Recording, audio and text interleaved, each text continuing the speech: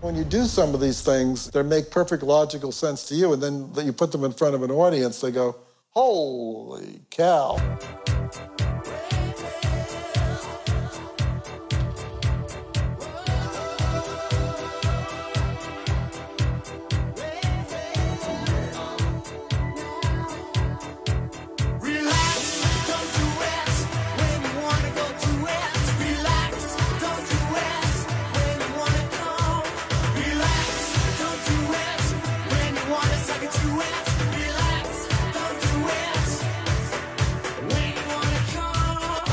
Welcome to the Wages of Cinema.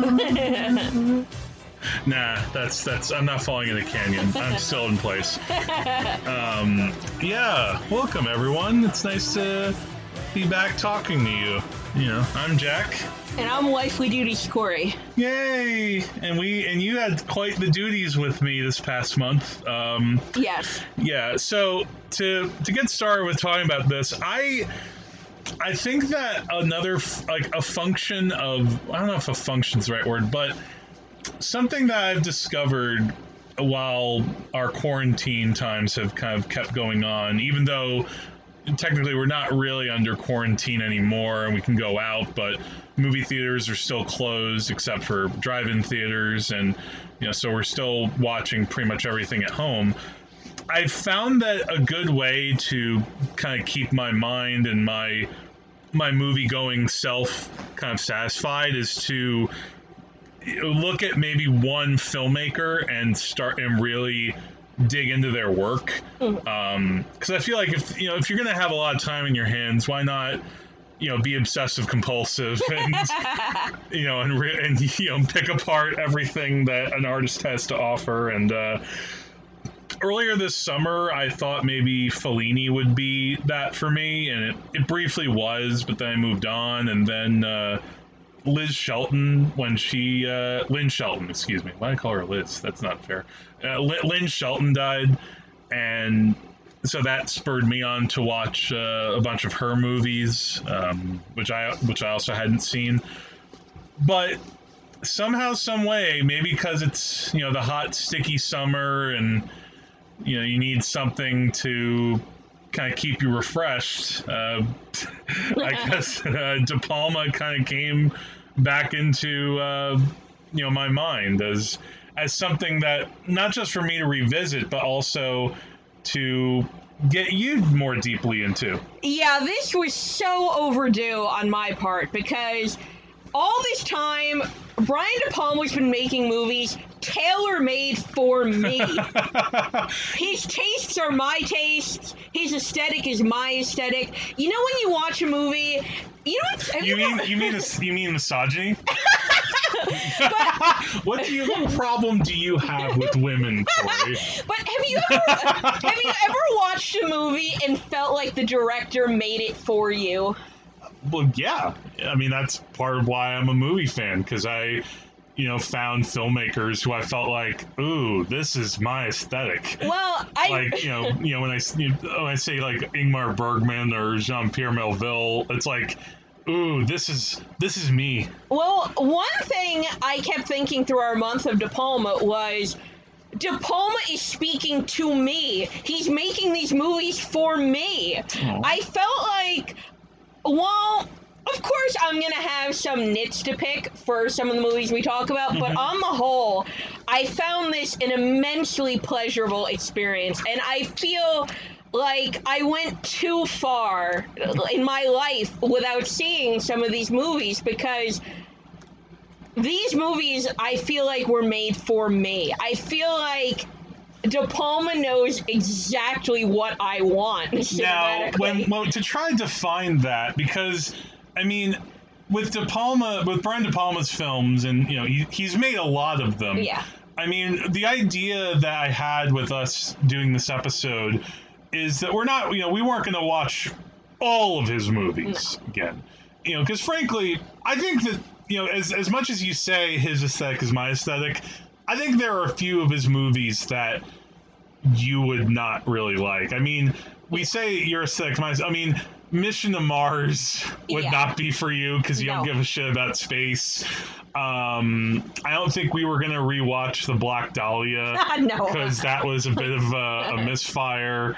I mean, we also didn't watch the crime films that he's actually probably best. I mean, that's how I first really had known him, which were, Scarface and The Untouchables and Carlito's Way. And and it's funny because I actually think Carlito's Way might be, one of his very best movies, but I wasn't sure if that was something to really put into this group of his work. You suggested it, and I vetoed it because I said it looked too long and serious. Yeah, that's the other thing, is that what he was best known for were, extremely visually elaborate, colorful, stylish thrillers with, big bombastic scores and a particular affinity, or maybe we might just call it almost a fetish for Hitchcock. Yeah, so that was really where we kind of decided to focus on. For me, what was fun about this was I hadn't seen a number of these movies in almost 10 to 15 years. So getting to revisit them with you, it was like I was seeing them completely fresh. Yeah. And some of them I liked a lot more than I did before. Some of them I had a little more issue with. Yeah. But I think what's great is his style is generally pretty consistent. And we're covering about 30 years of his career in this episode. Yeah, and when I say that I feel like De Palma was making these movies for me, because you're a trash panda? Yeah, I'm not gonna lie. You're such an adorable trash panda. I have kind of lurid tastes, and there's nothing I love more than a kind of pulpy, melodramatic movie about obsession. Yes. So obviously, I was pretty happy with some of our selections. Yeah, and another movie we actually won't be talking about, even though because it has been talked about at length on this podcast previously, is Blowout, which I did as the first episode of the cinema immersion tank. That was when I watched the movie over and over again over a week, and you can go back in the archives and find that. So you and Andrew talked about Blowout. I watched Blowout with you once. I liked Blowout a lot. I thought it was really good. My only critique of Blowout, which you don't agree with, yes, go ahead and say it. The music is fucking terrible in No! Blowout. It's so bad. You actually... No. See, I remember us watching Blowout, and you didn't have a problem with the music until the end. Oh. And, I remember, you were really into the movie, and then there's that beat when John Travolta is holding Nancy Allen in his arms, and I won't, spoil why, but, then the music kind of rises, and you were like, this is so overblown! I couldn't hack the music, but I liked the movie very much. Oh, the music in that movie's beautiful. Oh, it really touches your heart. Blowout for me is a synthesis of everything that was him firing on all of his cylinders. It was very... he had a style that was, following people and, using a lot of the different tricks, but it was also about something and, conspiracy and all that. Now, I know we're going to break down the movies chronologically, but before we get into them in detail, do you just want to say really fast all the movies we're going to talk about at the top so that people know what to expect? Yeah, that's actually probably a good idea, because like I said, you might think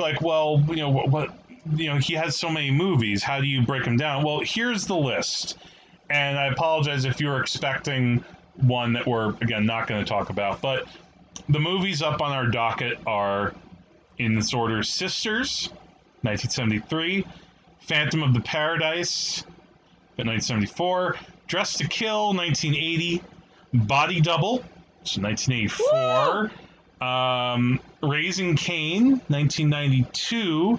Snake Eyes, 1998. For some reason, on my card, I put that as 1992. I guess I was seeing double, which is, you know, Snake Eyes. And then Femme Fatale from 2002.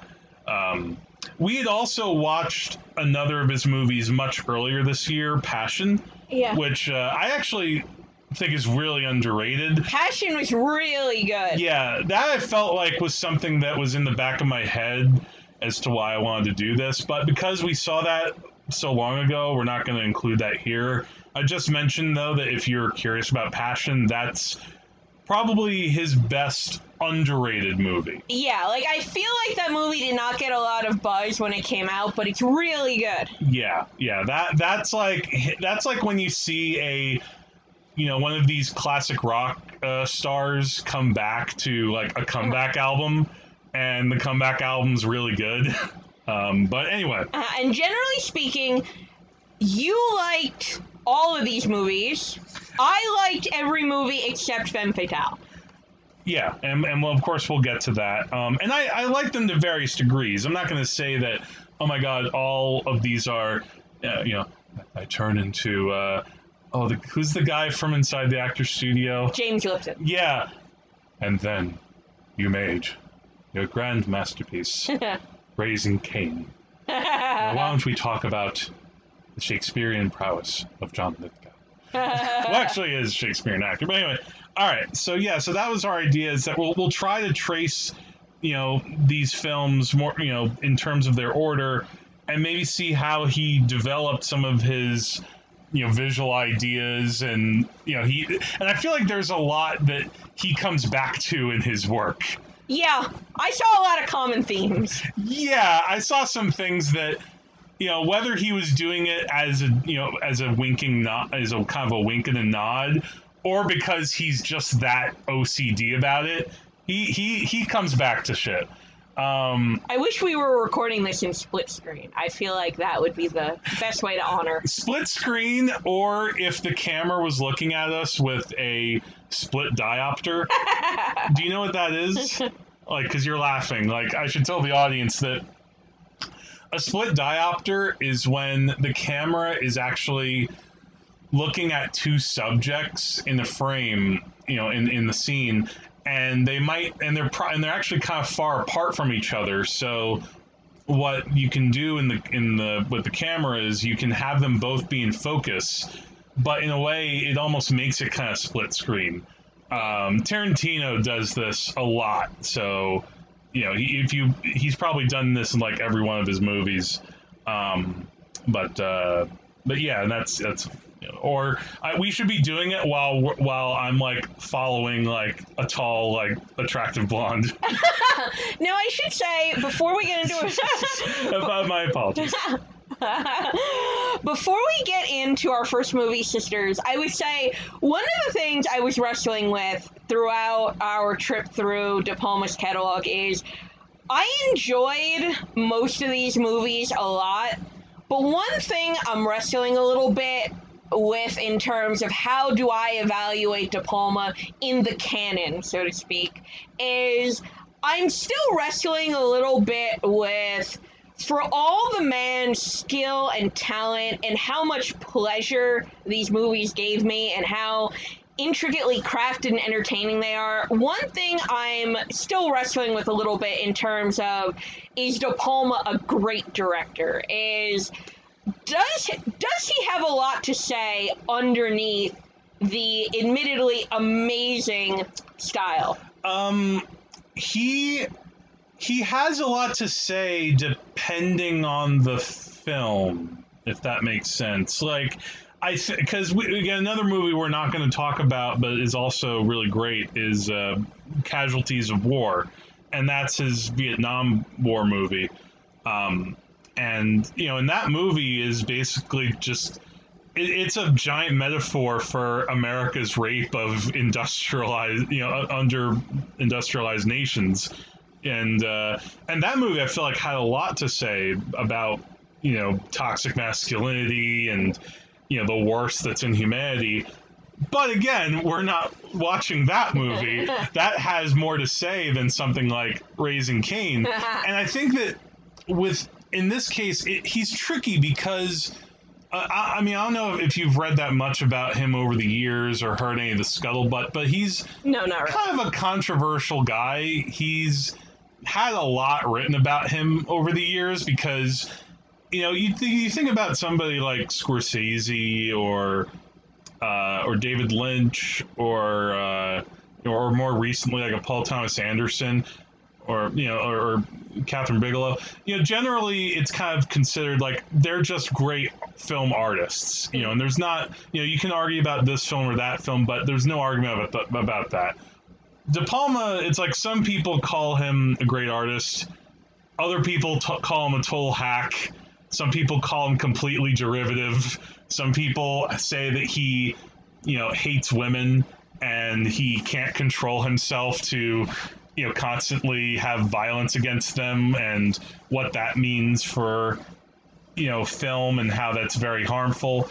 But it's tricky because, again, he's lumped in the same group as, that group of directors, the movie brats. So he... In that documentary De Palma that I was rewatching as well, where he's interviewed for just an entire movie, it's on Netflix if you want to check it out. He talks about his best friends were Steven Spielberg and George Lucas and Scorsese and Paul Schrader and these people. And I think that even though he was kind of in that group, he was kind of the one who, like... My sense is he thought he was better than everyone else, but he also just loved making the kind of films he did and didn't try necessarily to make like a Last Temptation of Christ or a Schindler's List. He was content with maybe Casualties of War was like the one big attempt or whatever. But I don't know. So I guess it depends on the movie. Like there are times where he tried to maybe say something, and then there are other times where he's like, well, I just want to make a big hit. I'm going to make Mission Impossible, and I know how this can make a lot of money. Well, I have to say, I saw Mission Impossible when I was a kid, and I thought it was super boring, and I never saw it again. Well... okay. Mission Impossible's fun. Like, again, that's another movie we're not going to talk about entirely, although with Snake Eyes I might come back to that a little bit. But I think the problem too is that occasionally when he has tried to say something big, it's Bonfire of the Vanities and he then kind of fell flat on his face. Well, I definitely don't think the man's a hack. I mean, these movies, his talent is just immense. Well, the other thing too is comparing them to what these movies could be. I mean, I have seen a number of Lifetime movies by now. Not as many as you. I'm sure that if you wanted to, you could have your own separate side piece podcasts about Lifetime movies, and you would have a lot to say about those. But there's no Brian De Palma in that world. You don't have someone who is trying to use cinematic technique and use like what you can do with lighting and actors and elevate it. Like, I feel like he's in a tricky position because he makes like art out of trash. Well, I was thinking that one of the reasons why I'm still wrestling with this idea of, for all of his talent and all the pleasure that he's given me, how much does he have to say? I think one of the reasons why I'm wrestling with this is I feel like at least the movies we chose for this, they don't really exist in our Earth reality. They exist in a heightened artificial reality. It exists in the reality of like paperback books and stuff. Like, in particular, like, something like Body Double or even, Dress to Kill. I mean, you could take the basic elements of the plots of those, and it would be something that you could find in, a book that back in the day you'd get for like, 10 cents. It's just that it's in a different framework of craft, and there's more money, and you have all these different performers that we'll get to. For the most part, I didn't find these films derivative, but I found that they were kind of one step removed from the movies that they were referencing. And when I say one step removed, I feel like De Palma brought them into greater theatricality and less naturalism. Which I really enjoyed as a viewer. Yeah, well, I think the other thing, if he does bring something else, I think he does have a bit of he does have some satirical edge to him. Yeah. I think he is trying to, these movies are also very funny. On the whole, too. And they're intentionally funny. That's the big difference, too, with, when I was mentioning Lifetime movies. You watch those, and, as much as I enjoy my Eric Roberts as, Dr. Becker, I'm not necessarily watching him thinking, this is really, intentionally funny. No, I'm watching this thinking, this is fucking stupid. So maybe I'm struggling with this concept of how much these films have to say, because I'm buying into this idea that great films have to be somewhat naturalistic. Yeah. Which is probably which is probably kind of a false way of looking at things. Yeah. I feel like when we're done with this, if you're still interested, I should show you some of Pauline Kael was a huge champion of De Palma on the whole. Except for one movie, oddly enough, she wasn't that big a fan of Body Double. Which is nuts, because, spoiler alert, Body Double is by far my favorite movie out of these. I love Body Double so much. And it's funny, like I mentioned satirical stuff. I mean, he started originally making, much less thriller movies and more just straight on satirical attacks on society. I'd almost considered showing you this movie, Hi Mom, which actually my mom first told me to watch years ago, and that's a movie where Robert De Niro is just watching people from his room and in other rooms, and there's also just there's this great sequence where this guy is on the street and asking people person on the street style and he's asking white people, hey, do you know what it's like to be black in America? Do you know what it's like to be black in America? And you hear the different responses, and it's wow. And I think there's always been that to him, so that helps him stand out, is that he has some type of, it's you almost don't know sometimes if he's doing a Hitchcock homage and he's being serious, or if he's parodying it, and that's what eventually too, we'll get to some of this. It's just I don't think I can take this any more seriously than Airplane. All right, but we should get into it now. Yeah, let's talk about Sisters. Yes. So Sisters is Sisters your favorite of the movies we're going to discuss?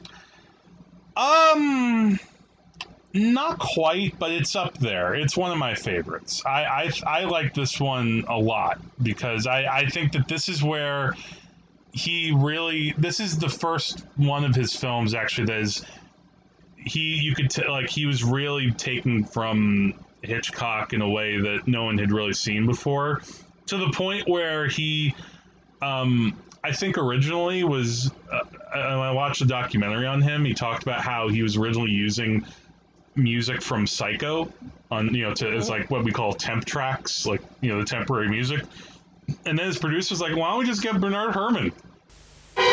Sisters, they were once one in body and perhaps one in mind. Danielle and Dominique, one loving, one hating, one innocent, the other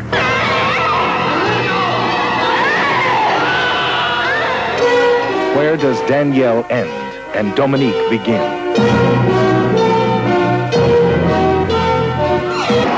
Remember,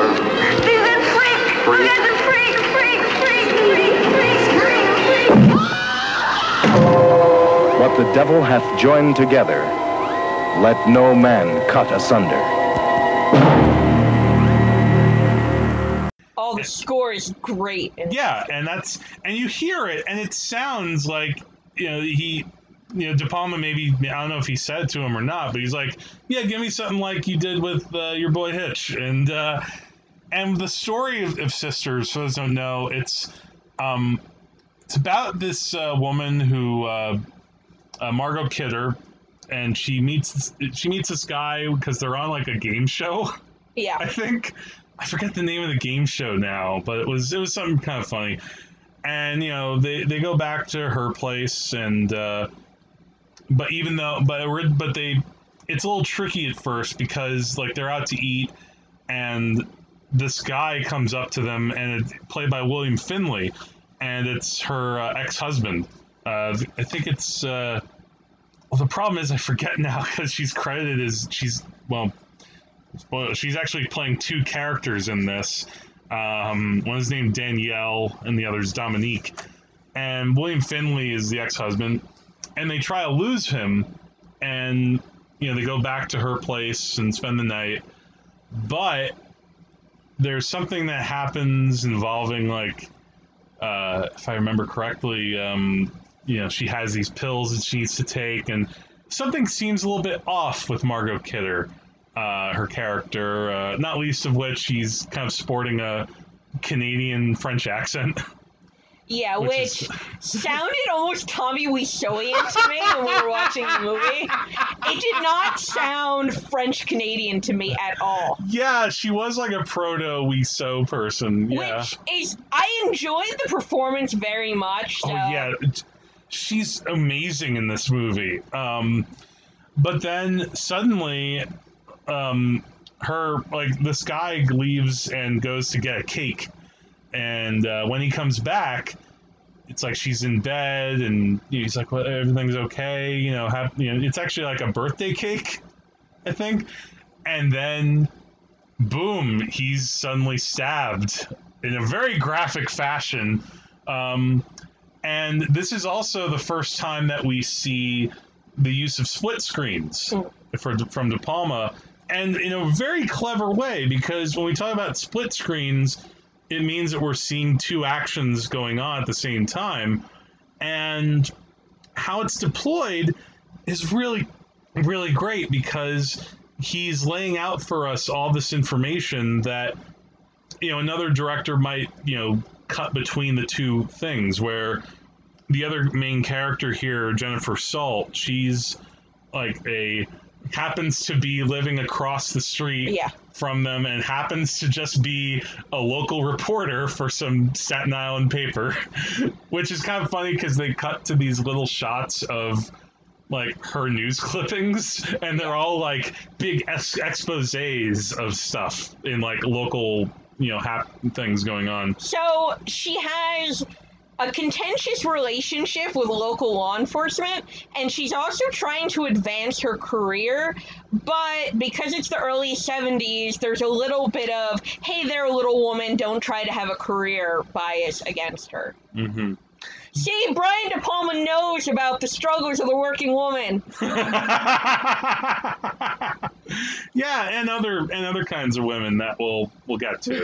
Like, he's not just writing like cardboard, cutout women in his movies. But yeah, so while she's like trying to get the cops to the apartment, because she sees through the window this guy is like just been stabbed and is dying. And she tries, she calls the cops. It's like, there's someone who's been killed in the apartment, blah, blah, blah, blah.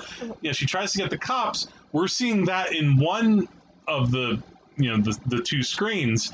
The other screen shows her, William Finley show up, and they suddenly need to get rid of the body very quickly. Yeah. And you might think, like, the one thing that could strain credulity is, okay, they're getting rid of this body pretty fast, but how they do it is, it's like one of those touches that is, you can tell that, De Palma is taking another kind of Hitchcock note, this idea of the kind of fun of getting rid of a body. But it feels original for him. Like, he's not just aping something that he just did. he's doing, his own kind of trick right there. It was highly entertaining, even though, again, the idea that you could just stuff a person's body in a fold-out couch and the couch would just fold up, no. When I was a kid, my parents had a fold-out couch, and one of the dog's tennis balls was left in the fold-out couch by mistake, and the tennis ball kept the fold-out couch from folding back correctly. Really? So this idea that you could just stuff a full-grown man's body in a fold-out couch, especially because it wasn't a big couch. Well, maybe they got a special deal from the couch store. I don't know. That being said, I found it justified by how comedically satisfying it was. Yeah, again, it works because it's funny, and yet we're in on the joke. That was, a thing in a lot of Hitchcock stuff where it's almost like a sadistic pleasure type of humor to it. And so the rest of the movie, you think that at first it's going to be about this relationship between this guy and this woman. And no, it's about investigating why, what's up with Margot Kidder. And, you think at first, did the sister do this? Because again, the title is Sisters. And then De Palma has a lot of fun with this idea of conjoined twins. And, if you can suddenly separate conjoined twins and, what if one of them goes crazy and, if maybe they're both crazy, and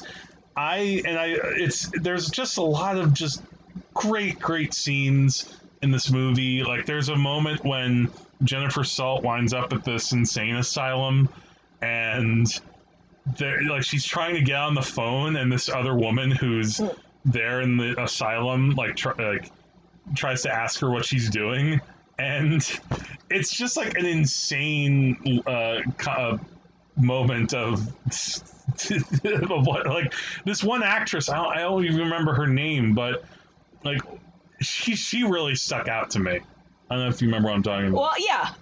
My thing with this movie is I'm a little torn because I think about 60% of this movie is phenomenal, spectacular, but I do have a kind of significant structural critique of it, which is that I really resented that the Grace character, the one who's investigating the murder, is basically elevated into being a co-protagonist with the Margot Kidder character playing Danielle/Dominique, and frankly, I didn't think the movie needed that much of her. I disagree. I think you needed to have that, so to speak, normie character. You need someone who the audience could at least kind of see themselves through, because the rest of the movie is filled with crazy people.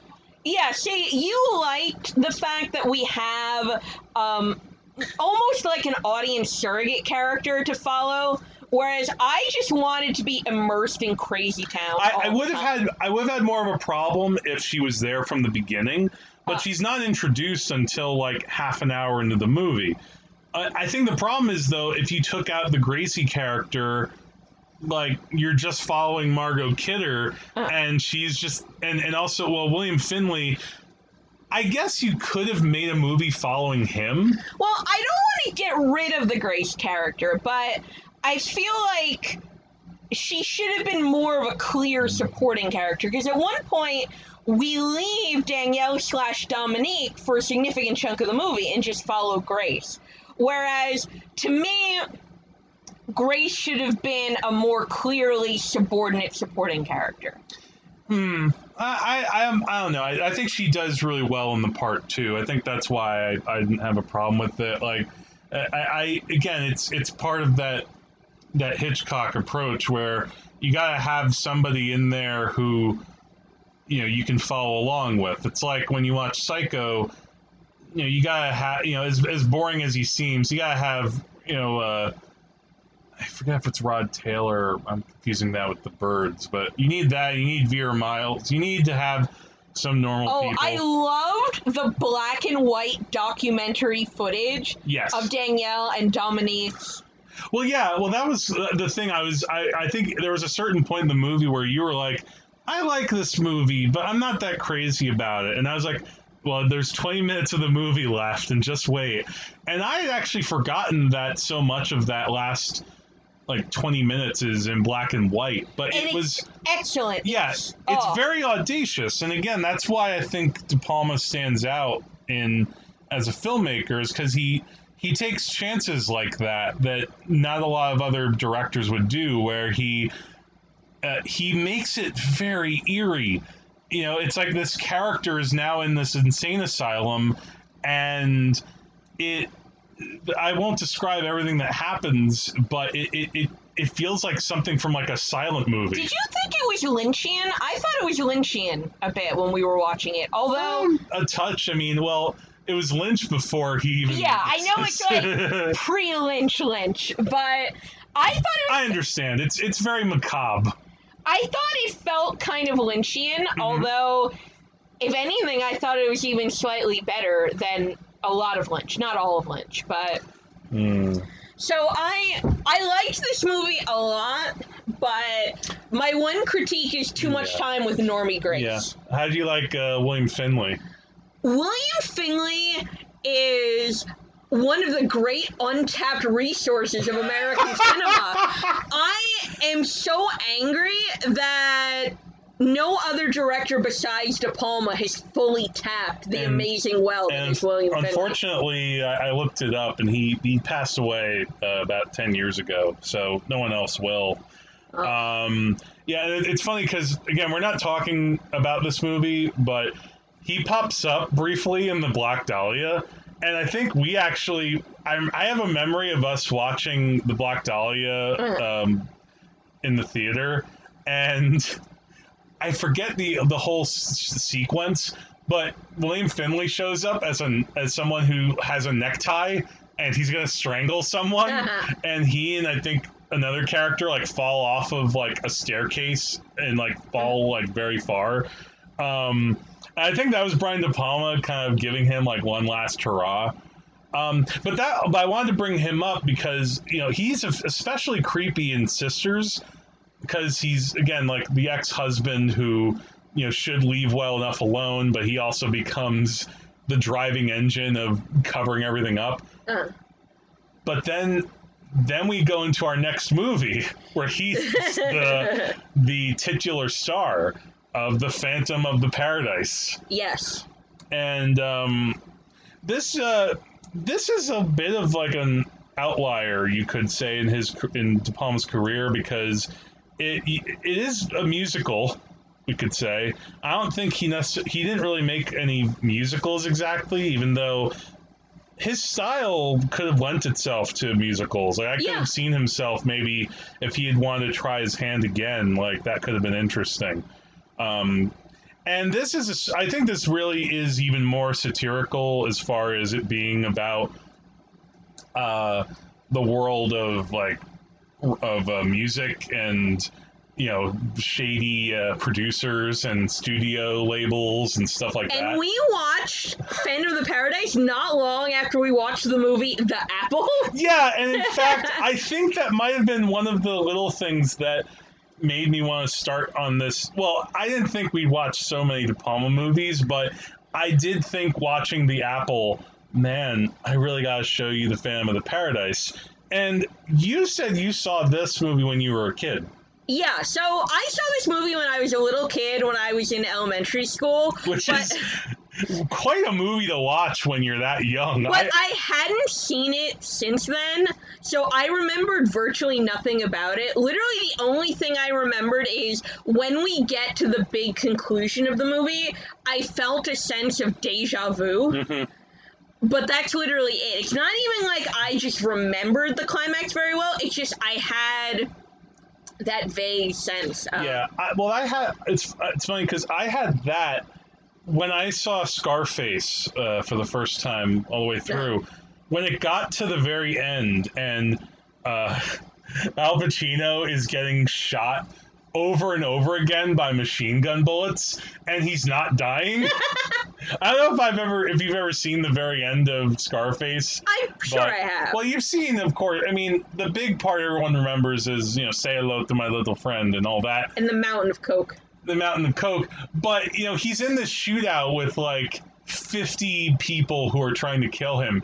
And he's finally just getting shot over and over again, but he's not dying. He's just getting shot, and he keeps saying, come on, oh, yeah, and then like one guy comes up behind him and shoots like one big bullet through him, and that's what gets him, and he falls off into like his fountain.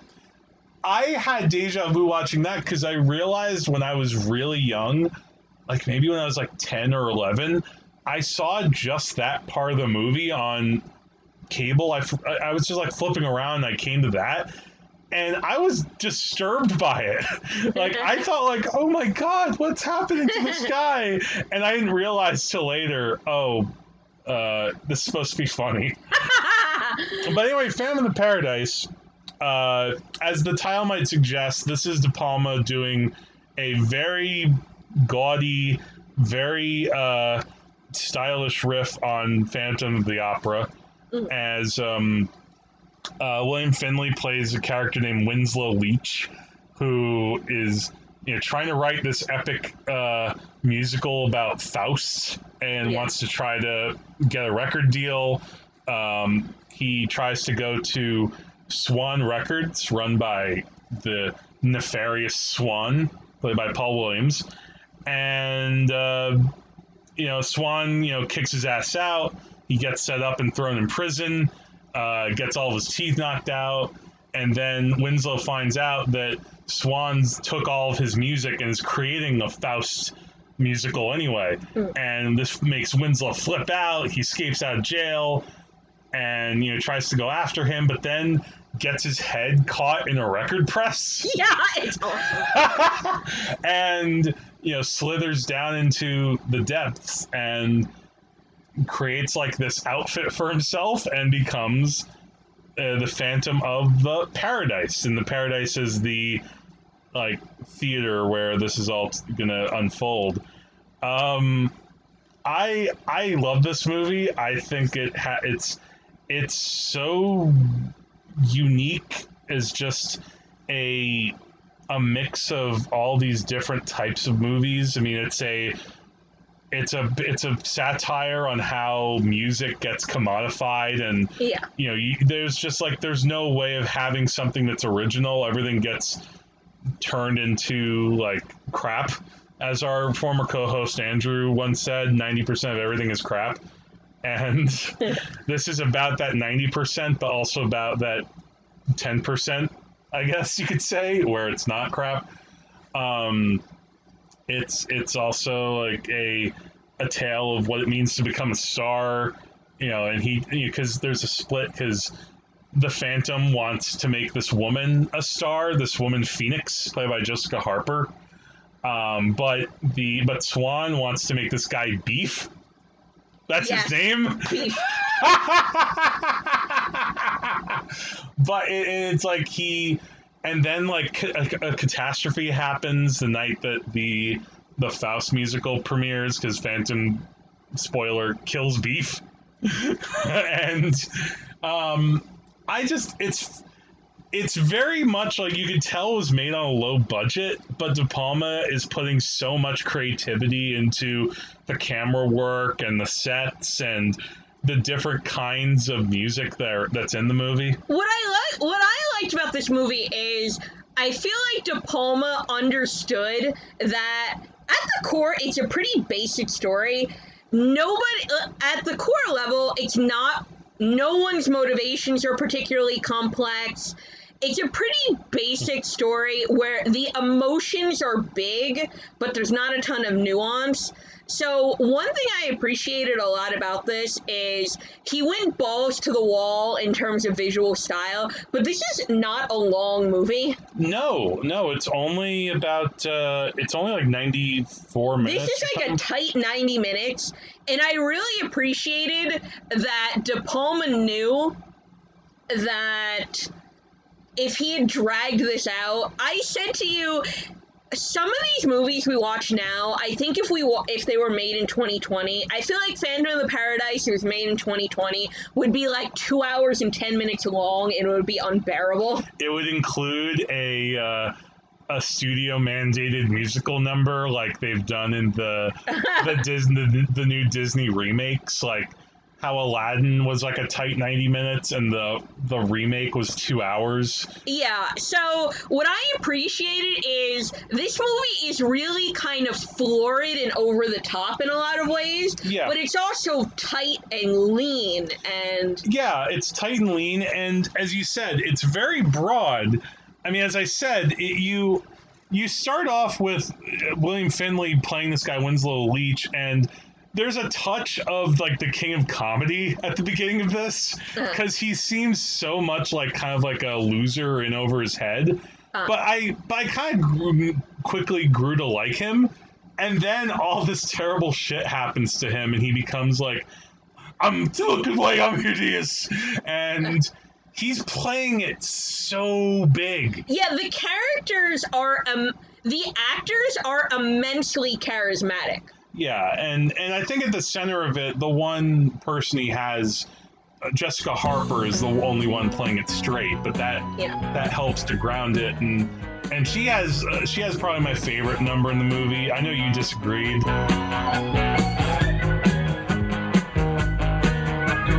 Caught up in your wheeling and dealing, you've got no time left for simple feeling. I thought I knew you, but I didn't know you at all. Trapped inside your world of worry, you miss so much when you always hurry. Oh, slow down, baby, you'll only get hurt if you fall. Well, you told me one time that you'd be somebody, that you weren't working just to survive, but you're working so hard that you don't even know you're alive. Working so hard to be somebody special, not working just to survive. Well, you're special to me, babe, and what I don't see, babe, is where you go once you arrive. Where we go once we arrive. The other thing that was interesting about watching this, it got us to, this is a bit of a tangent in a way, but I think it all fits together. We were discussing whether this or Rocky Horror Picture Show is better, and I think Rocky Horror is better. I think Rocky Horror and Phantom are really kind of trying to do different things, even though they are big, culty rock musicals. I would say that Rocky Horror has more memorable songs, but I think Phantom of the Paradise is a better film. So, I think it works better as far as having characters, and even as bouncy as it kind of is, it has more of a through line. well, I thought, what I said to you is, I think Phantom of the Paradise is more directorial flair. Another thing that we noticed in a lot of De Palma's films was the way he uses, would you call this forced perspective, to make people look really big, or to make hallways look really long? Yes. Would that be called forced perspective? Yeah, well, and yes, forced perspective. What's different in this movie, he was still... he had an aesthetic that was a little different by the time he gets to Dress to Kill, which we'll talk about in a minute. This feels slightly like a transitional movie because he's using a lot of handheld. There are a couple of times where we're just following the Phantom running down a hallway, and it's very intense, but but he's following him in a much different way than we see Angie Dickinson walking, through that museum, or we're following what's his name in Body Double, So he makes things very intense by making sure that we're, in how he wants us to see it, if that makes sense. Yeah, so I thought this movie had a lot more flair in terms of the camera work and how the shots were composed. But I said to you, I feel like the music in Phantom of the Paradise, it's good. It's fine. But it's more than fine. for me, when I'm evaluating a musical, I have two kind of ways I can judge it. You can have songs that are fine in context, that are situationally fine, and you have songs that are good enough that you would actually listen to them outside of the film. And when we were comparing this to Rocky Horror, I think the songs in Phantom of the Paradise are fine, but we didn't watch this movie that long ago. And if you asked me, okay, sing a number for me from this song, from this movie, I couldn't do it for you. Whereas, come on, you can't hum. Wah, wah, wah, wah, wah. Whereas, wah, wah, wah. I actually listened to the Rocky Horror Picture soundtrack on its own because I think the songs are so good you can listen to them outside of the film. So yeah, no, I get that. Actually, I think that the one thing that maybe separates Phantom from the other films too, I think that it has a bit more of like an Orson Welles feel to like some of the cinematography. Like that's how, like when I talk about forced perspective, that might be what you're talking about. Where Hitchcock didn't do that. He did that sometimes, but like when I'm talking about Welles, it's like when things are so big that it's like cinema is like kind of overpowering you with what it can do. Yeah, so we saw that in a lot of his movies, and also for a more recent example of this, Yorgos Lanthimos in The Favourite. Yes. The Favourite uses a lot of forced perspective. Yes, absolutely. And I think wide lenses and stuff. Yeah, and I think De Palma uses it kind of like Yorgos Lanthimos does to emphasize the kind of alienness of the surroundings and the kind of heightened artificial theatricality.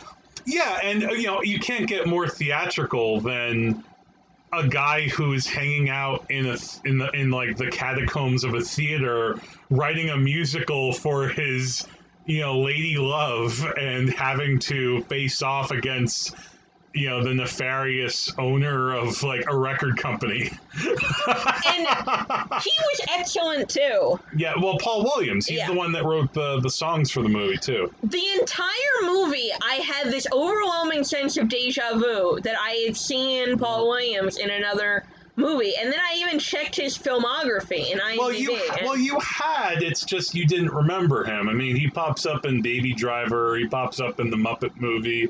He pops up in a few things. I think that he's a little bit before our time. I think he wrote some themes for some famous like TV shows.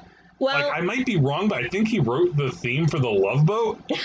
Well, maybe one of you listening can inform me about my missing Paul Williams knowledge. Phantom of the Paradise was another movie too where the set design was amazing. Yeah, we'll talk about some of his set design on a couple more of these films. I'm trying to look at this more because we've been listening to the You Must Remember This series about Polly Platt. Yes. So now I'm trying to like look and like pay more deliberate attention to set design when I'm watching movies. But Phantom of the Paradise, I think this movie is a lean, mean style machine. Well, highly enjoyable. Here's one last question. Do you think you would revisit this movie like you would want to revisit Rocky Horror? I would say I would rewatch this movie again. Not as often as I've revisited Rocky Horror. Yeah. See, I would love when our current times are all over, in the event that Phantom of the Paradise was playing somewhere in a theater, I would want to go see it with like a big audience. Yeah. Because I think that would be a lot of fun to have people that would be who are maybe fans of the movie or, would be really into the music. Because I honestly, I've listened to a couple of these songs outside of the movie and I enjoy them. But that's maybe, slightly different tastes in rock from that period. But yeah, I think you said when we watched it that Phantom of the Paradise had like a greater diversity in type of song, whereas Rocky Horror is just like relentlessly upbeat sugar rush. And I know what type of music I prefer. That's fair. But no, I would definitely revisit this movie, and I feel like it doesn't tap into a lot of De Palma's other fetishes, obsessions. Yeah. Yeah, it's not a movie that you like.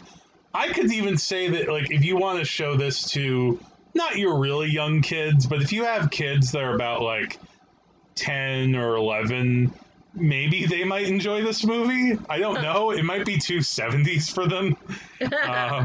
But anyway, we gotta move on though to one of the big daddies of what we might call the quote erotic thriller. Yeah. And of course, the thrillers, the trailers for some of these movies, they'd be like, from Brian De Palma, master of the erotic thriller. Because of course they gotta give him something. I'm sorry. I shouldn't have been so rude. Thank you for picking up.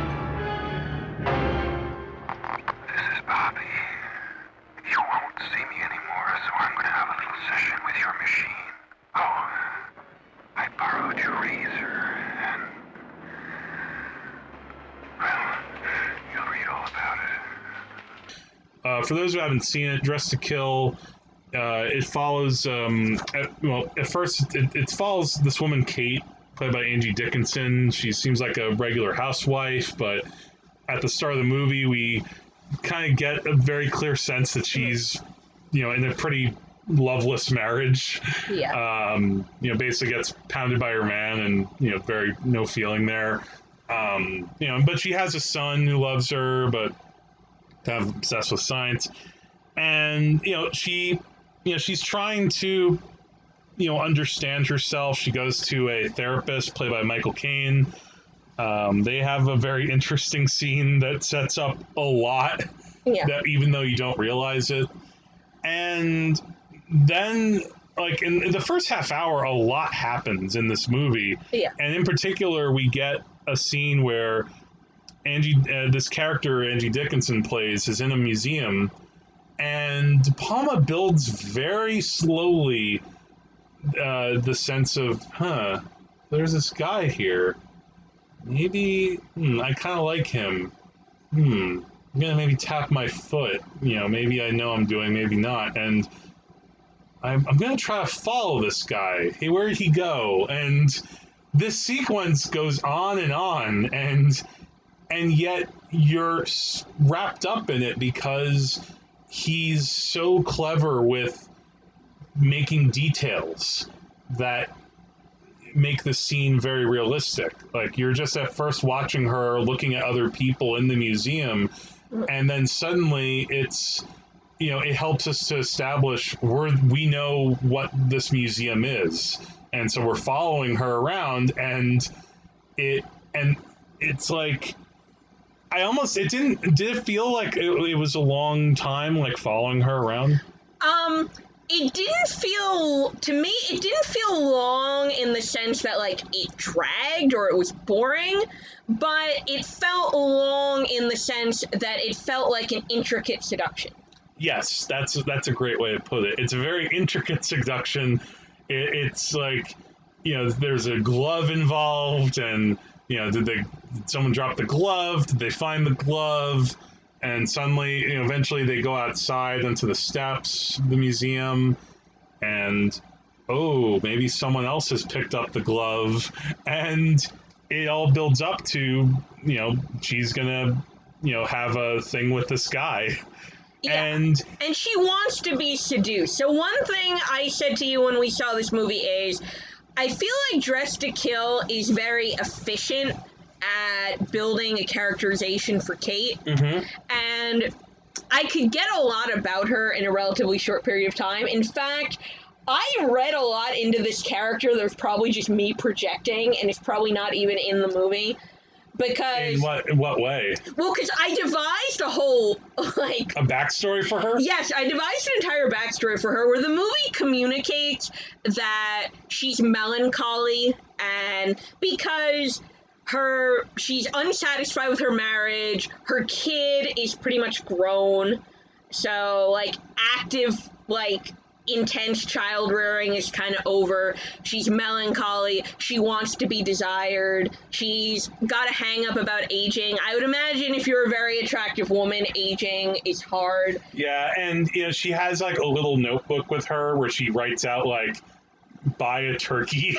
So it's like she's her one like she kind of distracts herself with kind of the mundane chores of like a housewife. Well, what I said to you, my projection onto this is her problems are champagne problems. Yes. And I said, obviously, she's pretty attractive even in advancing age. So obviously, she would have been a super duper sexy bombshell in her youth. And I feel like she probably dined out on that her whole life and had all kinds of privileges afforded to her because she's an attractive woman, and probably didn't have to work and, landed this man. But now she's feeling this sense of emptiness because she can't just be a sex object anymore. Yeah. And now she realizes she's nothing else. If she's not an object of desire, what else does she have? Yeah.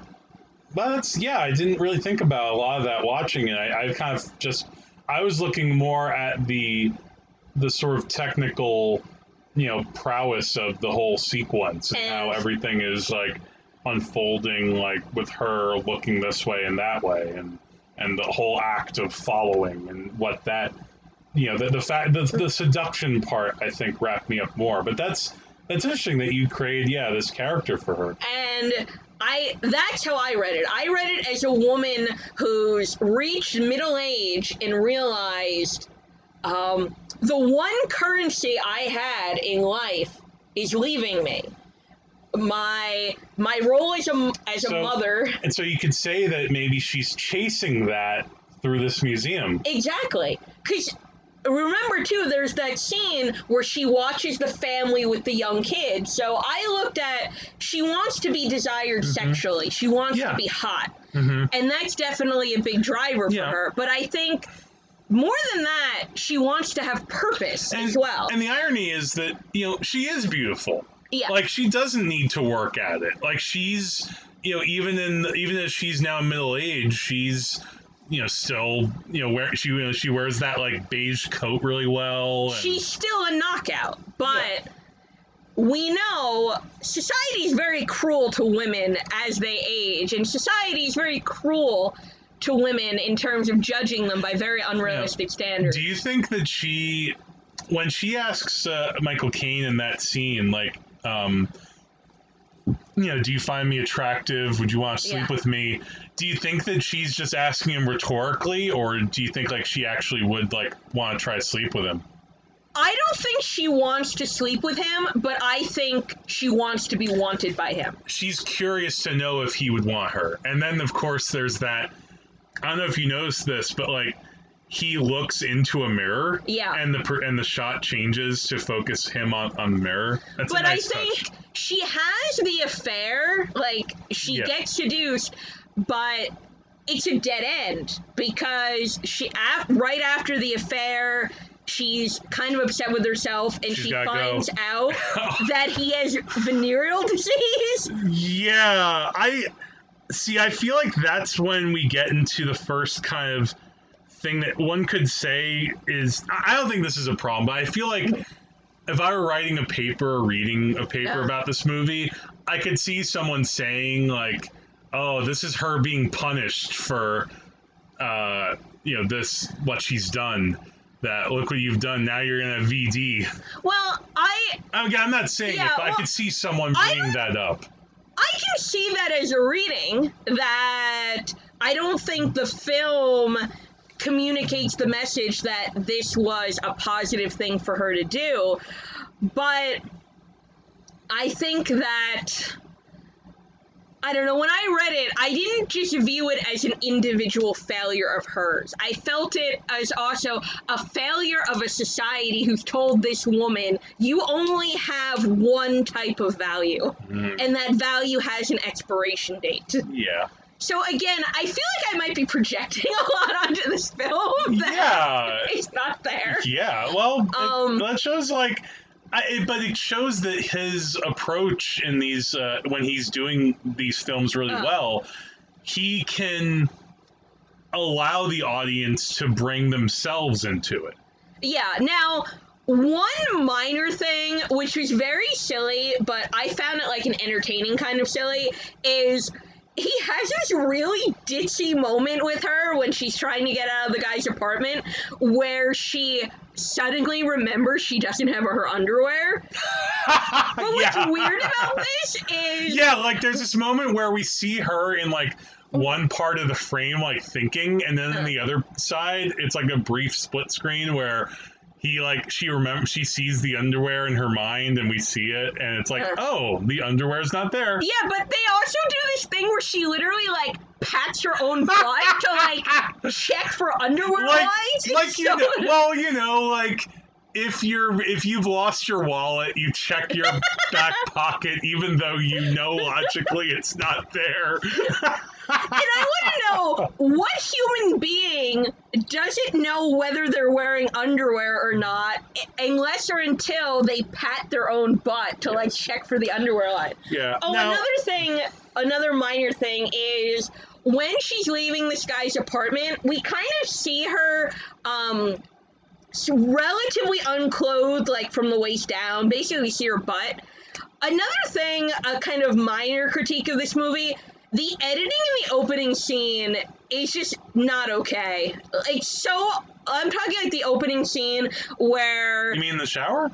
Yeah, because the cuts between Angie Dickinson's face and the body double, it's so obvious it's a body double. The body double has a totally different complexion than Angie Dickinson. Like, when we see her partially clothed... It's like when you watch a movie and the stunt double is like a different race and gender and... Yeah, pretty much, because we actually see Angie Dickinson for real partially undressed, and she's very tan. Yeah. And... her whole body's very tan, whereas the body double has, like, paler, milkier skin, and I'm sorry, it's very obvious the body double's much younger than...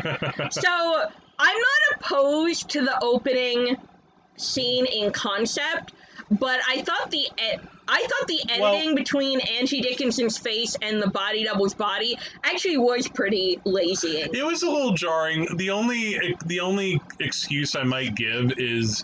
it might have looked a little bit smoother in the uncut version. I think we were watching the R-rated version. I'm not totally sure. And that was... he had to make... like, De Palma famously got in a lot of battles with the MPAA. Because, like, when he submitted this movie, it got an X. And he just had to resubmit it. And I think he had to trim stuff out of that opening thing and then out of the elevator scene. Which you also found choppy.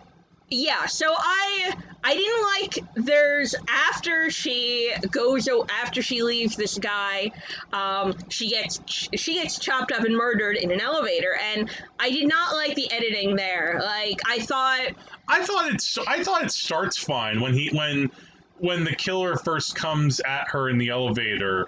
I thought that initial part is fine, but I get what you mean, that like the edits when she's getting sliced up. Yeah, and again, I understand what you're trying to do, De Palma. I understand you've watched Psycho. I get it. But...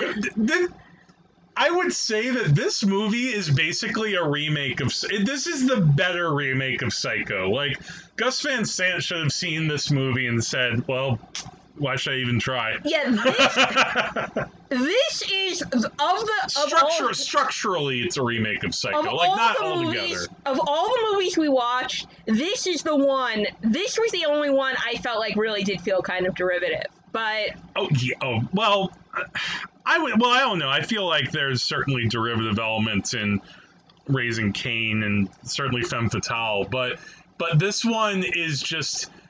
Yeah, he basically saw like Psycho, like, and immediately went home and wrote a script and put a lot of things into it. So for the elevator kill scene, I said to you when we were watching it, like, I actually wish De Palma was less clever and just like planted the camera in front of the elevator and we just watched the killing. I think that I get why, because he must think that, you know, the audience doesn't expect that that's about to happen, even though he makes it pretty clear someone is following her in that hotel, you know, in that hotel. But then we need to get into the, like, how, like in Psycho, our main character, we now have a new main character. Instead of Janet Leigh, we have Vera Miles. Now we have Nancy Allen, who, unlike Angie Dickinson, you know, who's, you know, playing middle-aged housewife wondering if she's still attractive, Nancy Allen's playing her character, Liz, is a call girl. Yeah. Who is very confident, you know, very sure of herself, and, you know, and very much like, I saw someone getting killed, and, you know, she's put upon by Dennis Franz, her, you know, as a cop, you know, and he says to her, you better find, you know, give me who really did this or you're getting arrested. And this is when also her kid becomes more of a central character, Peter, who I also call Peter Parker, because he's basically like, he's basically Spider-Man if he wasn't Spider-Man. He's like a young, nerdy science kid. And I love Keith Gordon in this. I think I know you didn't like him so much. I think he's one of the things that makes this story unique. Because, and I think this is also me bringing, the way that you were projecting a lot, I'm bringing my knowledge of De Palma's personal life into this. That, because he's talked a lot about how when he was a kid, he wasn't really into movies. He was a science kid. Yeah. Like, he would be like, he was just obsessed with science and like physics, and, you know, he had science kits and all that stuff. So that's him in the movie. And there's also this story which he tells in the De Palma documentary that his mother, when he was a kid, thought like her father, like De Palma's father, was cheating on her, and so she asked Brian De Palma to follow around his father and get, like, you know, have a camera and try to get proof that, you know, that he was cheating, and he did. He followed him around and confronted him when he saw, like, you're with someone that isn't mom, and big drama. And he brings that into this movie.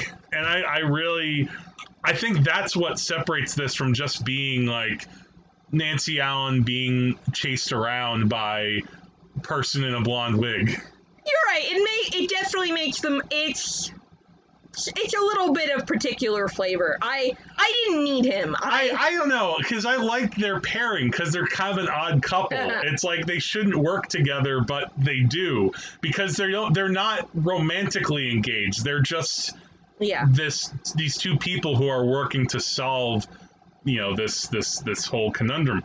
And so again, the rest of the movie is, you know, like I said, Nancy Allen's trying to figure out what the hell happened. Who's following her, you know, how is Michael Caine's character involved, and where we get into the movie hasn't aged well, because I want to say up front, I think this movie's very entertaining. I think the cast across the board is really are digging into their roles well. Michael Caine plays this therapist, and you buy him as this guy who seems to really care about his patients and is very professional. And Nancy Allen is just really sweet. And, you know, at the time she was married to De Palma, and I feel like she's working really well, and Keith Gordon's good, and Angie Dickinson. I don't know if Brian De Palma understands very well about what trans means. Yeah, so this movie, as you can imagine, we've mentioned repeatedly, this is basically like a reinterpretation of Psycho. So the supposed, like, female murderer who we've been tracking this whole time is Michael Caine in drag. And in this movie ends, like Psycho, with a psychiatrist expositioning for us. The mayor from Ghostbusters. I forget the actor's name, but he's he's the other psychiatrist who worked with Michael Caine a little bit. And yeah, he gives an exposition dump like you get in Psycho. But the difference is in this movie, it's just like the way that he lays out the explanation. It's like, I know this is 40 years ago. This is so long ago that maybe attitudes were different. But even still, how they describe what was going on inside of Michael Caine and why he, as she, needed to kill. Oh my God. They kind of mash up multiple personality disorder with being trans. So basically what happened is they treat the Michael Caine character as not a trans woman per se, but as someone with dueling personalities. Yeah, and this is a female personality and a male personality. And the funny thing is, this is something that De Palma's done through a number of his movies. I mean, we talked about Sisters, and we're going to talk about Raising Cain. You could say there's a touch of this in Femme Fatale, but it's a bit of a different scenario altogether for a lot of reasons. This is the one where a person's sexuality and gender is really brought into it. And that's where, I think that's where it parts from Psycho. Because in Psycho, the other thing too is we really get to know Norman Bates pretty well by the time the ending comes. And there's almost this slight element of tragedy at the end of Psycho. Whereas in this, you don't really get to know Michael Caine very well in the movie. He's just doctor guy. And the way they explain it to us is that the male personality does not want to transition into being female. It's even worse than that. It's basically like, I'm feeling a boner, I must kill now. Yeah, so basically the premise is that every time the male personality is sexually aroused, the female personality comes out and must kill whoever does the arousing. So when I said to you at the end, I was like, so is Michael Caine, is he like, he can't masturbate then every time he pops wood?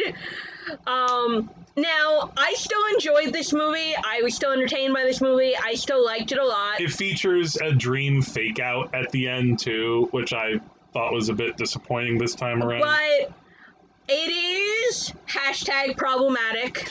It's such a weird movie because that whole element is so problematic. Especially, I feel differently now too than like the first time I saw this movie was like, again, it was like 10, 12 years ago.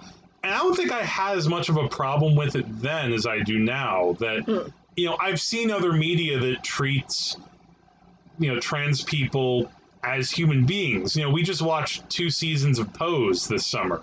Yeah. And, you know, after watching that and coming to this, I'm like, are you kidding?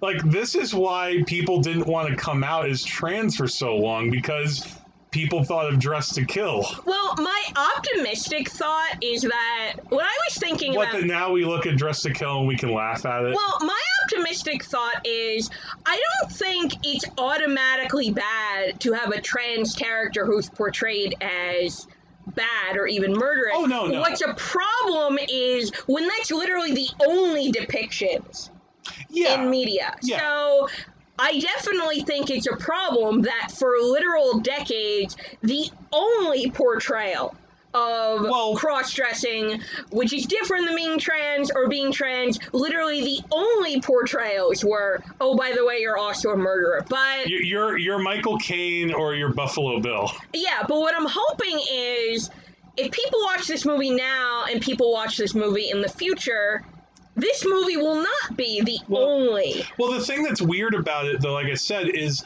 that is something that you know, it's a strange thing in the movie, too, because that scene with the doctor explaining things happens.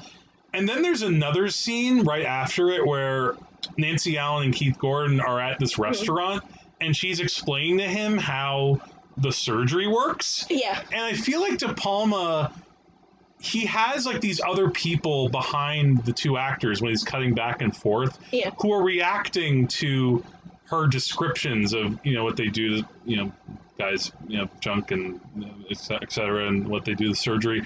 And I think in his mind he must have thought, well, this will be the way that I'll show the audience, like, you're being too prudish about this. This isn't that. This is just medical science. We shouldn't judge these people. The people around them listening to this are being too judgmental. But I don't know if that quite worked the way he intended.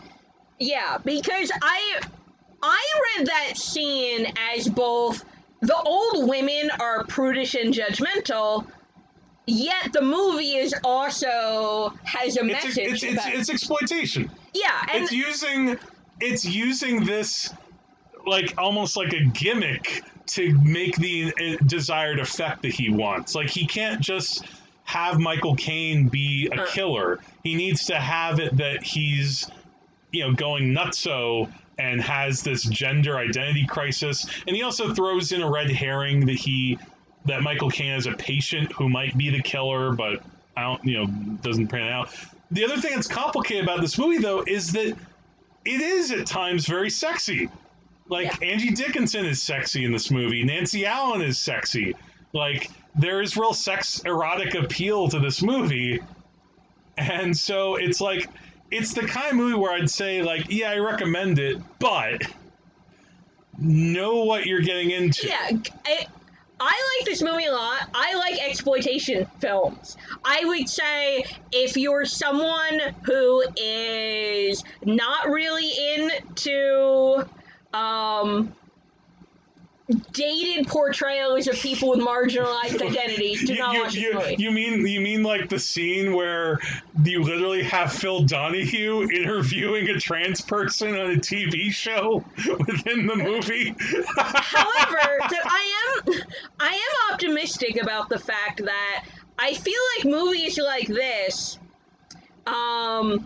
if they're viewed in an environment where this is not literally the only way pop culture addresses trans issues, sure, absolutely. I feel like that diffuses. No, it does a little bit, yeah. Like, in a way, this might have been more offensive before we had Pose, or I don't know, maybe it's more offensive now that we have Pose. Well, I don't know. I feel a little mixed about it, and I don't know if I'm really qualified necessarily to talk about that. I feel like it's more offensive but less damaging. So my attitude is, I feel like if someone made this movie now, it would be more offensive given how much understanding about this issue has evolved in the past 40 years. Yeah, well, I think that also now, unlike in 1980, I think that there would be like more of an outcry. And here's one more ironic part before we go on to the next movie.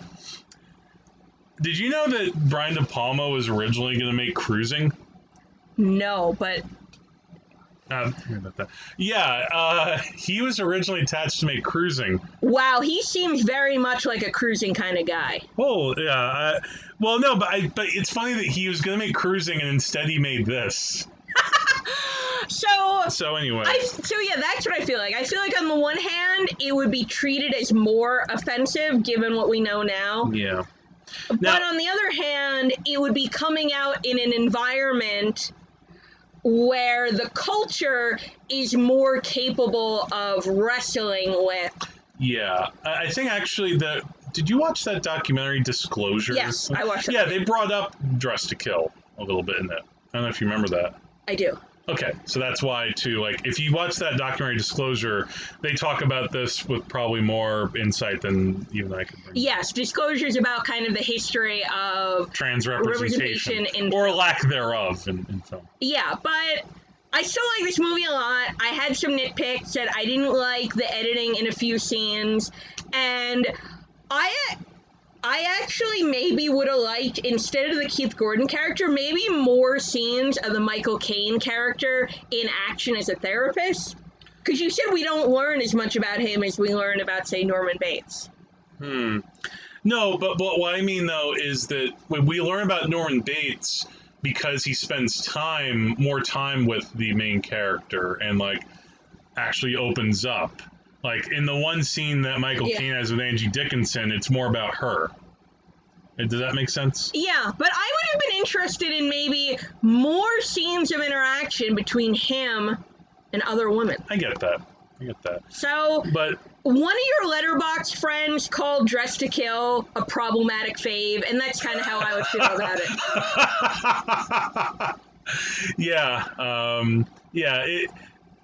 Yeah, that's a good way to put it. Now let me go on to a fave that I could see maybe someone still having a problem with it, but I don't care because I think this is a masterpiece of sleaze. Body Double. Oh my god, this movie! I love this movie so much. This might be the favorite of all the movies that we're talking about today. This is what started our trip down. Yeah. Well, what happened was I think I just wanted, frankly, to show you Body Double. I forget why. Like, I think it was just on my mind from. Oh, I know why. Because I listened to. I was re-listening to this podcast called 80s All Over, and you know they were trying to talk about as many 80s movies as they could over the course of their run. And when they got to 1984 and Body Double, I was like, oh yeah, Body Double. And I hadn't seen it in, like, this was another one I hadn't seen like 12 or 13 years. And I remember loving it when I watched it. And you knew this was a me movie. I had a pretty good idea that you might dig it. I wasn't quite sure if you would like the lead, who himself is kind of a body double. For those who watch the movie, actually, you know, you can stop listening to this right now, or while you're listening to it, just Google the name Craig Wasson, Body Double 1984 or whatever. This actor, Craig Wasson, is basically Bill Maher. Imagine Bill Maher as the lead of an erotic thriller. Like, it's just like, no, that does not compute. He would like be too much of a bullshit artist. But this movie blew me away. Yeah, every single second of it is amazing. And this is him once again. You know, he's dipping into Hitchcock. You know, the pool.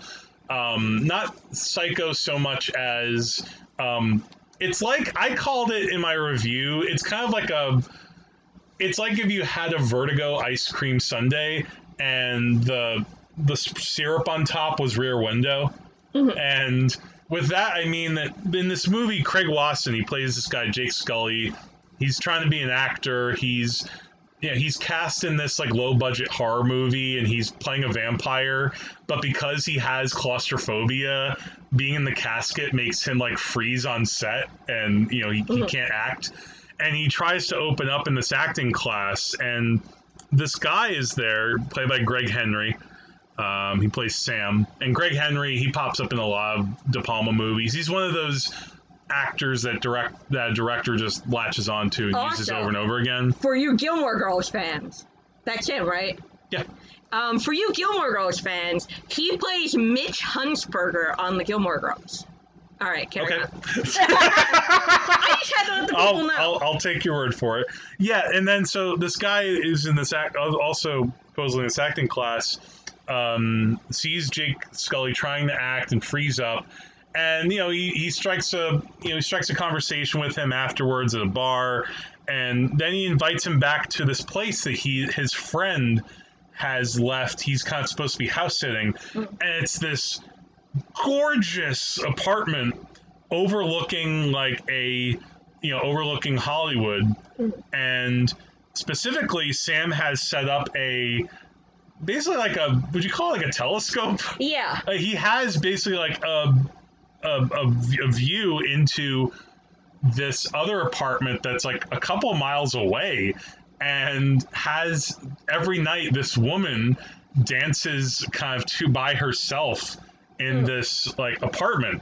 And of course Jake Scully, being, you know, white cis hetero man, is like, holy cow, and kind of gets obsessed with looking at her, and one day sees her walking in this like outdoor mall, and you get pretty much the longest following scene in the history of cinema. It's amazing. It's like De Palma looked at what he did in Dress to Kill and thought, you know, my character didn't follow around another character long enough. I'm going to make it double that.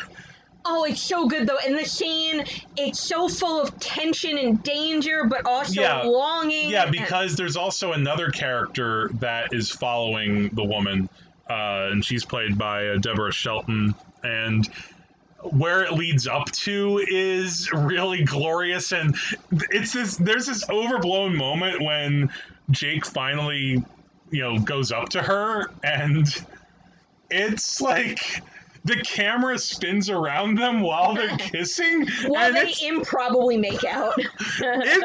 Like I said, De Palma walks this tightrope between being a serious film artist and becoming like the Naked Gun version of himself.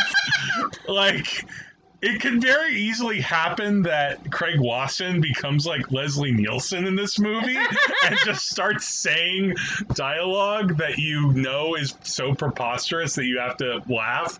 But it ultimately is like, more a serious rock thriller.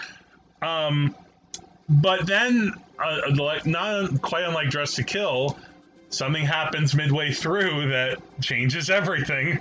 Oh, yeah, where we're talking about a woman who gets murdered by a giant super phallic drill that is literally positioned between the man's legs. Probably the best moment of that De Palma documentary. Like, that comes up because they obviously have to talk about Body Double, and they show a clip of it, and De Palma, his voice, you hear his voice say, like, a lot of critics ask me, like, well, why is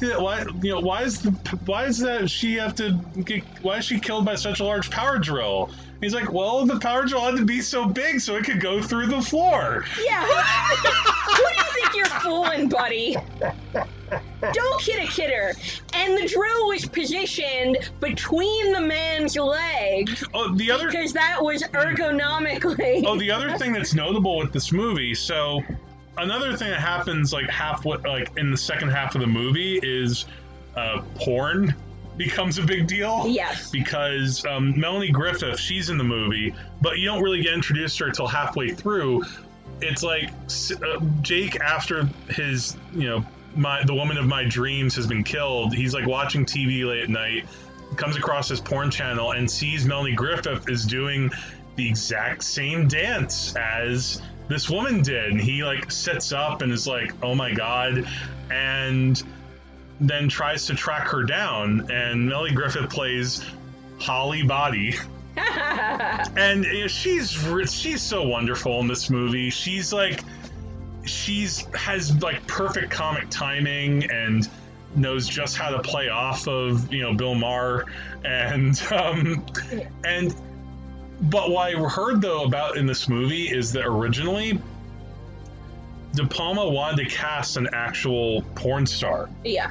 But like the studio was like, no, we're letting you do a lot, Brian De Palma, but we have to put our foot down at this. You cannot have a porn star as like the co-lead of your movie. And of course, then after the movie came out, everybody just talked about Melanie Griffith. Well, I was going to say, I've seen Sasha Grey act in not porn, so they probably made the right choice. Yeah.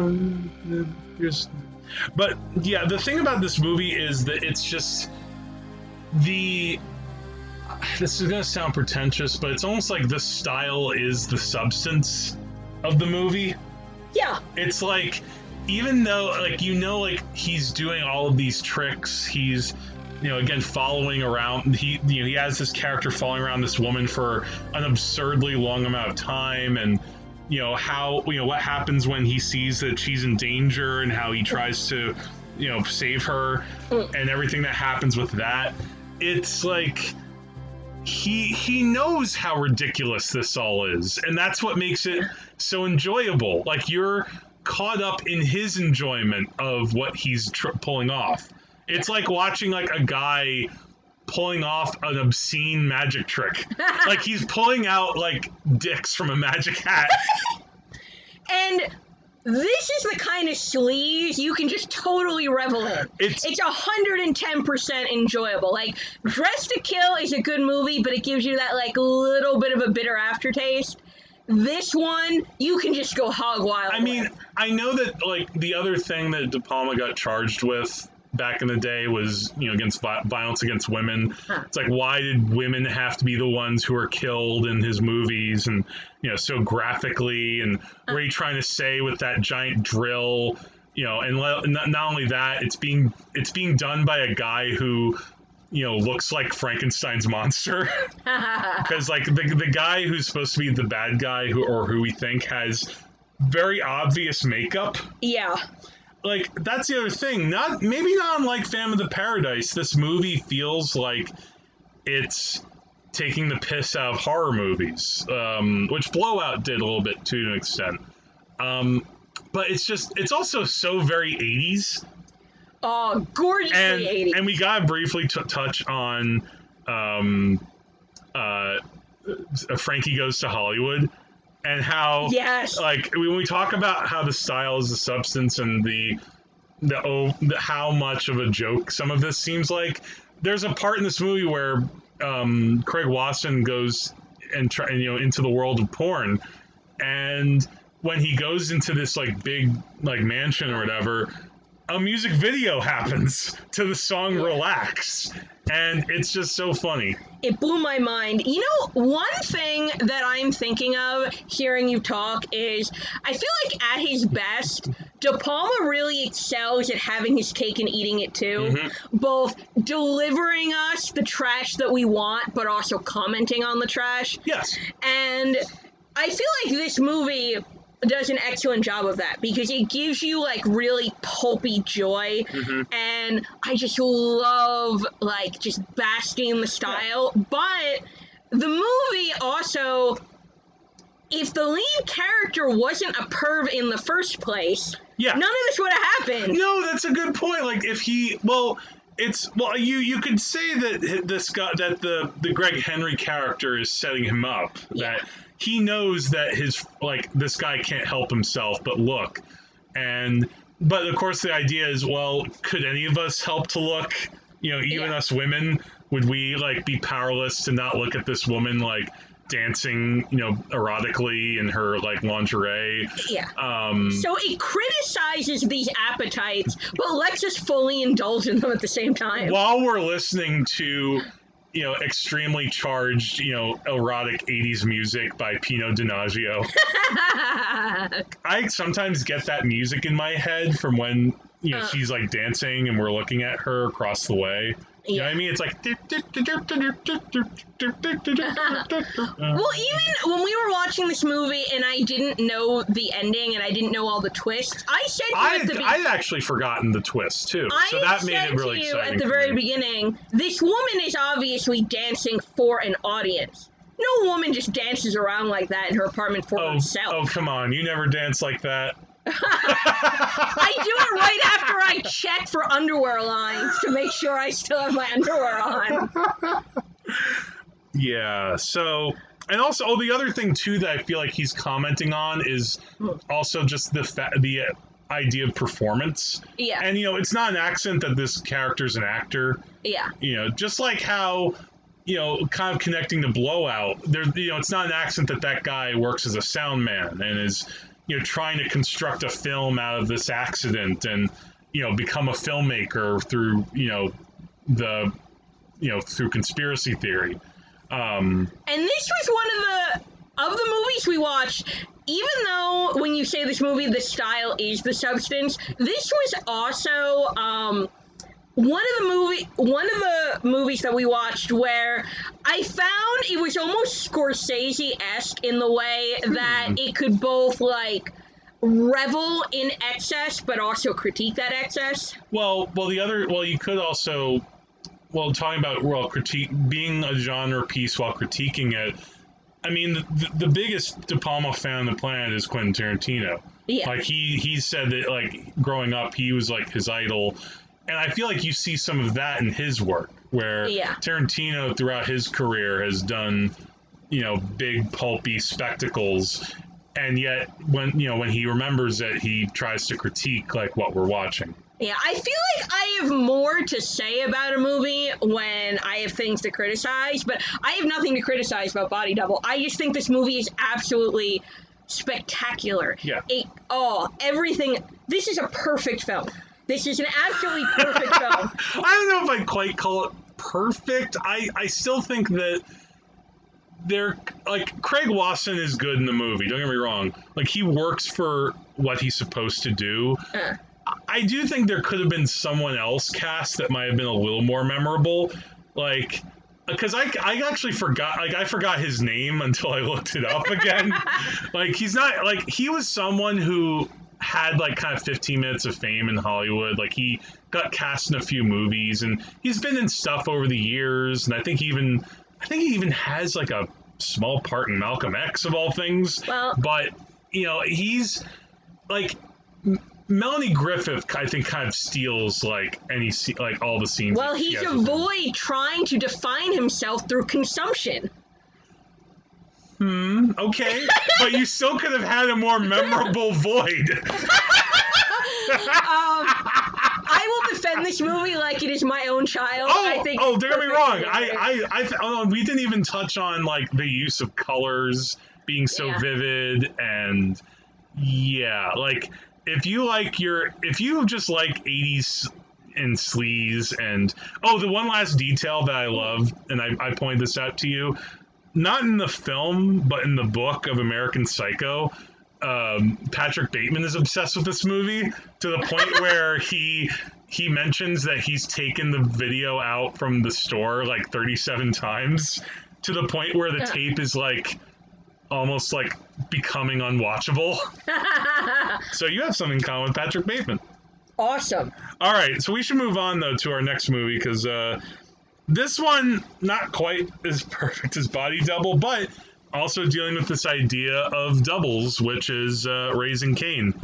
Do you realize that no one really knows anything about personality development? Everything up to now has been pure conjecture. All we psychiatrists do is chase cows after the barn door has been opened. Here for the first time, we'll have an opportunity to observe what happens, when it happens, and precisely monitor the psychological consequences. Well, not with my kid, you know. Oh, sorry. You all right? God, hang on, I got the wheel.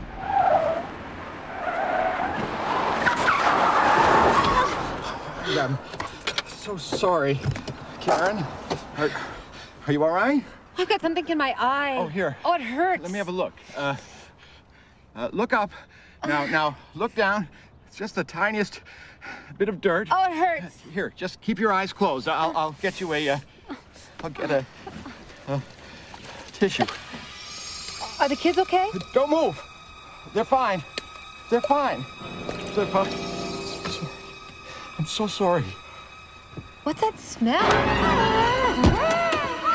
I'm sorry. I'm sorry.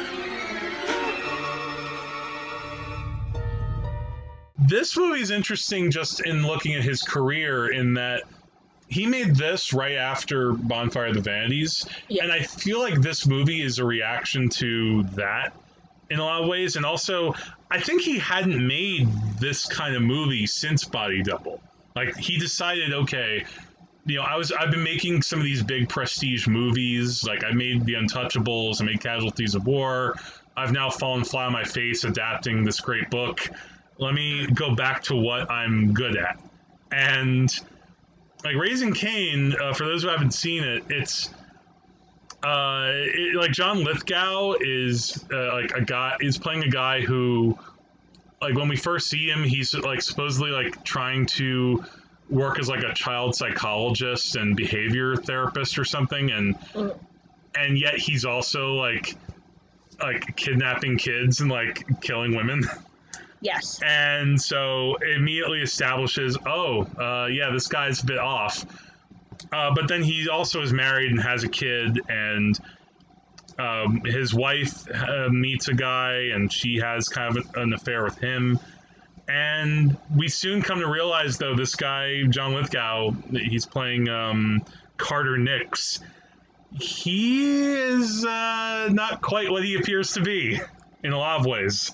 No, he is not. Yeah, he's suffering from multiple personality disorder in a way that is more like what you would see in the movie Split. Yeah. If anybody has seen that movie with James McAvoy, he is John Lithgow is basically having like 10 lunches with this movie.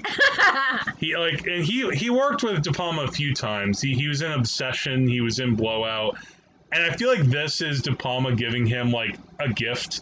Like he probably gave him this script in like, you know, a package with a bow, and said like, "Have fun, man." And he's like the best part of this movie. Yeah, and he also plays his own father. Yeah, that's the other thing is like there's this whole mystery around Carter's dad, who might have also committed like certain crimes in his home country. There's also a really fun scene in this movie midway through where there's this other like woman doctor who's explaining the plot. Actually, Greg Henry, like she's explaining it to him. That's Frances Sternhagen, the actress. Oh, thank you. She was in Misery. She also played Carter's mom on ER. She played Trey McDougal's mom on Sex and the City. I didn't know that. Yeah. That's really cool. Thanks. Yeah, like she's one of those people, she looks familiar. Like there's a almost 4-minute long tracking shot where like I feel like De Palma tried to solve this problem that a lot of filmmakers have where you know, characters have to explain stuff about another character's like ailments, and she gives like an epic exposition dump. Like she explains what's going on with Carter and the father and all this stuff, and we're following them through this giant station, going down this staircase. The camera goes into like a tilted angle, and they go down to the basement, and then revealing who is supposed to be like we think this dead body, and it's really the woman from the beginning of the movie. Yeah. And I feel like that is almost like the virtuoso sequence of this movie. Without calling, you don't think it's calling too much attention to itself until you realize how long the shot's going on.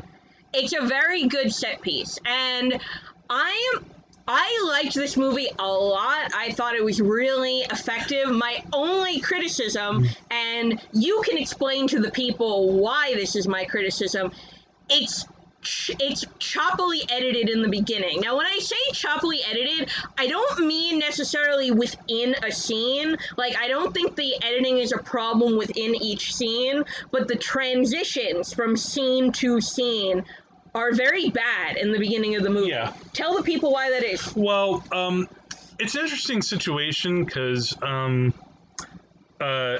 like, De Palma made this movie, it wasn't, like, that expensive, and he had Final Cut on it, but when he put the movie together, he thought that he didn't have, like, the scenes with John Lithgow were so powerful that he wanted to shuffle them, like move some of the scenes of John Lithgow that were originally supposed to be in the middle of the movie to the start of the movie, so that we could get a sense of, okay, here's who this guy is, he means trouble, now we'll go on into the wife. Like originally the movie started off and it was more of the wife's movie. And then eventually John Lithgow's revealed, like Carter's revealed to be this crazy person. But I think because he moved it that way, it does change the kind of flavor of the movie.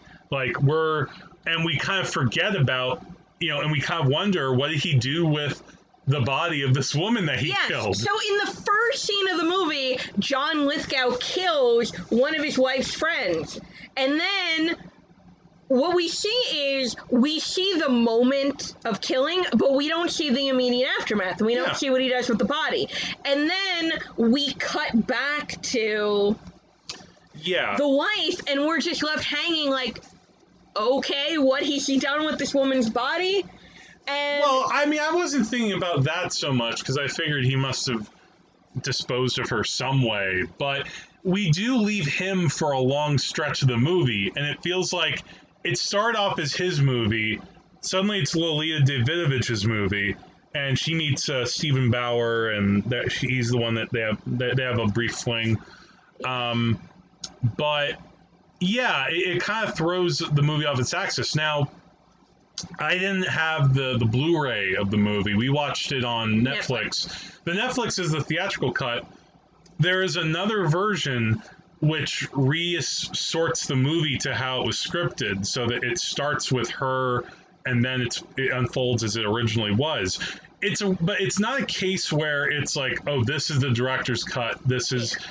He did it himself. Yeah. So no one's to blame but him. I'd like to watch the Blu-ray because it's a bit jarring to have the John Lithgow character kill someone in the opening scene and then cut to a 20-minute sidebar with the wife that in no way addresses what we've seen in the opening scene. Mm-hmm. And the wife has no understanding of her husband's true nature at this point. And it's just weird. And I wish he hadn't made that editing choice, because once I get past that initial kind of jar factor of the bad, like, scene-to-scene transition, I think this movie's dynamite. I think it's it's a lot of fun. I actually liked it a little bit more than when I first saw it. I forget why I don't know if I was as impressed by it when I first saw it years ago, because I don't know, I thought John Lithgow was playing it too big, and I just, I didn't think that there was much there as far as the relationship between him and the wife and what she has going on in the movie. But this time, I think that because I've seen Split, and I've seen how this story can be done and not work as well and be kind of stupid, this is the kind of stupid I enjoy. Yeah, I have learned... It's not, like, again, this is not a deep movie at all. This is closer, I think. This is probably the closest of his movies to me that feels like a Lifetime movie. Yeah. Like, this feels like his Stalked by My Doctor. Yeah, this is basically a Lifetime movie with production values. Yeah. If you're listening, Mom, check this one out. Yeah, and it ends with this very big sequence that you would expect from De Palma in this motel. As you can imagine, he's cutting between personalities really fast. Somebody on my Letterboxd said De Palma's second best use of a baby carriage. Which for you Untouchable fans will mean something. Yeah, I have not seen the movie The Untouchables, but I have seen the scene where he recreates the Battleship Potemkin. Yeah. And I've seen the original Battleship Potemkin. You know what's funny about that sequence I learned? He basically did that sequence because, like, David Mamet was the writer on The Untouchables, but I guess they were having problems during production, and they originally wrote, like, a different sequence, and they were, like, I forget what happened, but they couldn't do it, and De Palma tried to ask David Mamet to write something else, and he was like, no, I'm done. I'm not writing anything else for this movie. And then, so De Palma had to created that whole staircase sequence from scratch himself. And so, yeah. Like, if that scene doesn't feel very Mamet-esque, that's probably why. But yeah, again, Raising Cain is a lot of fun. If you love John Lithgow, you kind of have to see this movie. He goes to town. Yeah, and he's getting to play a lot of different types of characters. Again, like, because this guy Carter Nix is, at first he seems like, I'm a nice guy. I'm John Lithgow. But then he appears as, like, a guy who's wearing sunglasses and is smoking a cigarette all the time, because that way we know he's bad. This movie also uses that forced perspective a lot. And it helps that John Lithgow is also very tall. Yeah, exactly. Yeah, there's also when he's playing the father, like, he's shooting up at John Lithgow, and yeah, it's very, that's where it felt a lot more like Orson Welles and Hitchcock in this movie, where, like, the rooms are like caverns at times. Well, you know what I was thinking just and also the very last shot of the movie, the very end of the movie is delicious. Well, you know what I was thinking just now? I was saying that when we started this, that a lot of De Palma's movies, like Tarantino's movies, are obviously made by someone whose life revolves around movies. Like, I feel like De Palma's life on a personal level is dominated by the pop culture he's consumed. And one thing I was thinking is that he has all these movies about multiple personalities.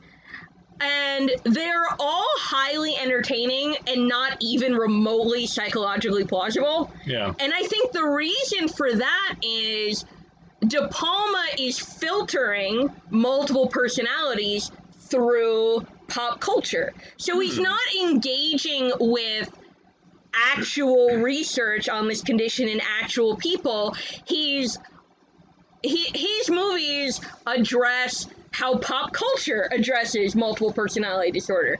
So I feel like he's riffing on how we as a culture process this concept, not the actual concept itself. Well, in the case of Raising Cain, I watched an interview with him, and he said that like he had a friend who was a child psychologist, and what we're doing, and was, I think, trying to do tests about, you know, how do children respond to, you know, this or that and trauma and stuff like that. And I think in his head, he then bounced off that into what this movie became. So he starts from a very basic place, and then, you know. But yeah, I think that's what makes them so melodramatic and heightened, is that he's not telling a story about multiple personalities. He's telling a story about the stories we tell about multiple personalities. And I'm thinking that's what I think really unites his treatment of this concept in Sisters, in Dressed to Kill, in Raising Cain, is he's telling a story about the stories we tell. Wow. There we go. And thank you, Sarah Polly. I mean, I really like these movies. I would classify them all in more like the exploitation movie camp, only because there's that level of like artificiality. Yeah. But I like it. Yeah. Yeah, and now let's get into, we have two more movies to talk about here. Okay. We have, and then cut to 1998, and, you know, unlike Bonfire of the Vanities, he's just made Mission Impossible, which is his biggest hit. And at the time, then he decides, all right, I want to make another one of my thrillers, but this time I want to bring in some conspiracy stuff back into it. You know, government, you know, doing some crazy stuff, but I'm going to bring in my camera tricks, and this time, ooh, this guy Nicolas Cage just won an Oscar. Let me nab him. Do you know who you reminded me of out there? Sonny Liston! Remember in '65 they said, hey, Sonny, don't take any chances. Ali almost killed you the first time. Take the payday. First punch, you go down. Flop! Splat! That's you! Detective, That's you! either arrest him or I'm going to ask you to leave. What would I arrest him for? What would I arrest you for? Getting up too quick? What? What? Come on, I saw you and you saw me. And don't pretend like you don't know who I am, girly man. You want to look like a knockout, but when you heard the gunshot, your eyes were open in half a second. Not your fault. Totally understandable reaction, but it kind of ruined the performance, don't you think? Look, what the hell do you want from me? The man knocked me out. I looked at the fight tape, Lincoln. Yeah, it was a phantom punch. A little bad Hollywood acting, but the Athletic Commission might find it interesting. And a second after you go down, an assassin fires. Well, that's some coincidence. I guess they don't call you the executioner for nothing. And you signed my kid's autograph! We get this story, Snake Eyes. Nicolas Cage is playing this, like, cop named Rick Santoro. Which sounds like, at first you thought Rick Santorum. Yeah, when we started watching this movie, I turned to you and I said, is this guy named Rick Santorum? And yeah, then you went from there like, holy cow, no, it's not the same person. But yeah, he in like what is clearly like very much like, I'm gonna just do this opening shot because I can. This shot, which lasts like 10 minutes, takes us with Rick Santoro as he's going through parts of this casino and, you know, into like some of the lower depths on the night of this boxing match in Atlantic City.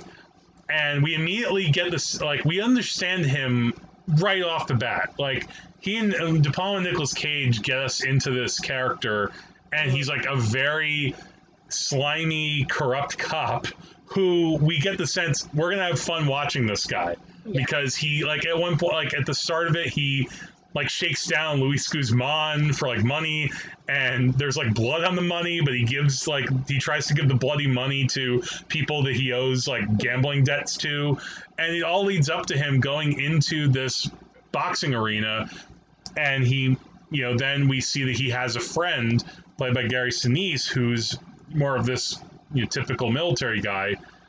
But as this boxing match happens, suddenly we finally get an edit, and we see that he's looking at something as he's just like had a phone call that something's happened, and the Secretary of Defense, who happens to be there for this boxing match, has just been shot. Uh-oh. Who shot him? Well, there are 15,000 witnesses. We should try to keep them all here. What was interesting for me watching this movie again is at the time, I actually saw this in the theater opening weekend. And at the time, I had only seen Mission Impossible as Brian De Palma movies. And it felt consistent with that movie because it felt like, okay, shadowy government conspiracy thing, guys trying to figure it out. Maybe there's a twist. Somebody it was revealed to not be who they said they were. But this time watching it, I was coming up from having seen Blowout, and it felt like from the director of that too. And I think what charges this movie is not just the filmmaking, but that you have Nicolas Cage being very Nicolas Cage, but he's not like so over the top that you can't believe what he's doing. He's just playing a very charged, energetic guy. Yeah, when we were watching this, you said, man, it feels weird to watch a movie from when Nicolas Cage was a star. Because now, you know, he's a joke, and he has been nothing but a joke for a long time, which is sad. If he pops up in something, 9 times out of 10, he's either slumming it and phoning it in, or he's intentionally being bad. And then maybe once in a while you get like a Mandy where it's just very, out of the box. But yeah, this was when, again, he's coming off of his Oscar. This is him, Con Air, Face Off, Nicolas Cage. And yeah, I feel like De Palma, like, there's times where he'll come in and into a scene, and it's because there is a lot of intensity. I mean, somebody's just been shot. He's now suddenly realizing, hey, this is my moment. I can solve this crime if I really put my mind to it. And yet, I feel like he's giving a real performance. Like, because there comes a point where, spoilers, but it's not really. You figure it out pretty quickly because the movie tells you Gary Sinise is the one who's really been orchestrating this. He was the turkey all along. Yeah, he was the turkey all along. When he finds this out, he's like really hurt. Yeah. And he actually feels like, oh man, you're the one I looked up to. And again, I like this movie. I think the main problem though is that it wants us to take seriously the conceit at that kicks this off, that again, taking from Hitchcock, there's like a MacGuffin mumbo jumbo involving like a nuclear defense system or something. And why you would need to off the defense secretary to get this contract, it didn't make sense. What's funny is, for a movie that's all about assassins and the evils of the military industrial complex, if anything, I thought this movie was too optimistic and naive about how this would actually work, because in this universe, there are actually people in power who are morally opposed to spending billions of dollars on military boondoggles, when in reality, projects like this are funded year after year and nobody bats an eyelash. Yeah, well, I think part of it is that, De Palma is also like a 70s filmmaker, and what worked in Blowout, because that was a lot more clearly about, Kennedy, not just JFK, but also Ted Kennedy,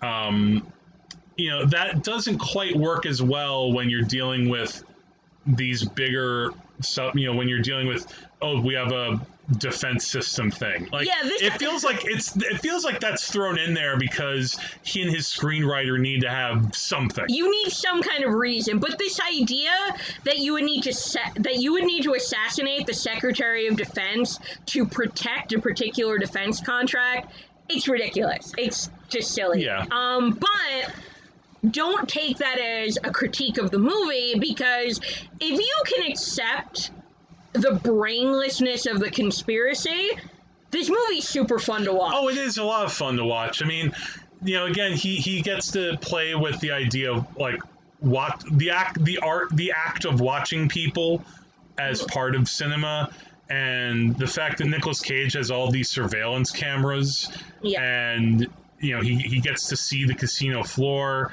and Carla Gugino is in the movie, and she's a character who may have seen something, and both for different reasons, Nicolas Cage and Gary Sinise need to try to find her. That sequence is extremely well mounted, and that has a lot of suspense. Yeah, the chasing of her is really good. The opening tracking shot is good. Also, there's a scene where we peer into multiple hotel rooms. Yeah, and we get to see different types of the Atlantic City experience. Yes, and it's a lot, he gets to have fun with that, which for those of you who have seen it, Spielberg ripped off De Palma for Minority Report. There's a sequence that is just, wow, you saw Snake Eyes and couldn't help yourself, man. So yeah, I loved that like overhead tracking shot of all the hotel rooms. I love the opening shot. Yeah. And even though when I was watching Snake Eyes, it didn't seem like it had the preoccupations of a lot of the other De Palma films, you have the connection to voyeurism. Yeah. And I think De Palma, above everything else, is obsessed with the act of watching and being watched. So you get a little bit of that in this. And again, this movie's a tight 90 minutes. Thank you. Yeah, it goes by very quickly. Another minor criticism I have, though, and I think we both kind of shared this, Gary Sinise he's fine in the movie. Like, don't get me wrong, he does what he's asked to do with this character, but I think that maybe part of the problem is because I knew that what turn he was going to make, but I feel like if you had an actor who looked a little bit more wholesome, or we talked about Michael Caine as the therapist in Dressed to Kill, he was like the much better version of what De Palma tried again with Gary Sinise, and I feel like you needed someone else in that role. Yeah, I think you nailed it. Oh, do you know who would have been great? Who? I mentioned, because when we were watching it, I said Bill Paxton, but imagine like Jeff Bridges. Yes. Which, I mean, eventually that was him in Iron Man, but you know what I mean. So yeah, like I had a little criticism of that. Like you, I saw this movie when it came out in the theater, but I had not seen it again since 1998, and beyond the idea that there was an opening scene at a fight where someone got shot, I remembered nothing else from the movie. Yet I can just tell from watching it, like, this Gary Sinise character is obviously shady. Yeah, there's not a lot of suspense to that reveal, which, is not a major detriment, but it also then, it doesn't make their emotional connection work as well, because those two characters are the emotional core of the movie. Yeah, so we're supposed to feel this sense of personal betrayal on the part of the Nicolas Cage character, but since the Nicolas Cage character is also a kind of shady, corrupt cop, I didn't feel like they had anything more than a transactional relationship. Like, I never bought that they had... Well, I get that they were supposed to be, they were like old friends, but like, it seemed like Rick Santoro was very happy being where he was. Like, he wasn't aspiring to really be the like character.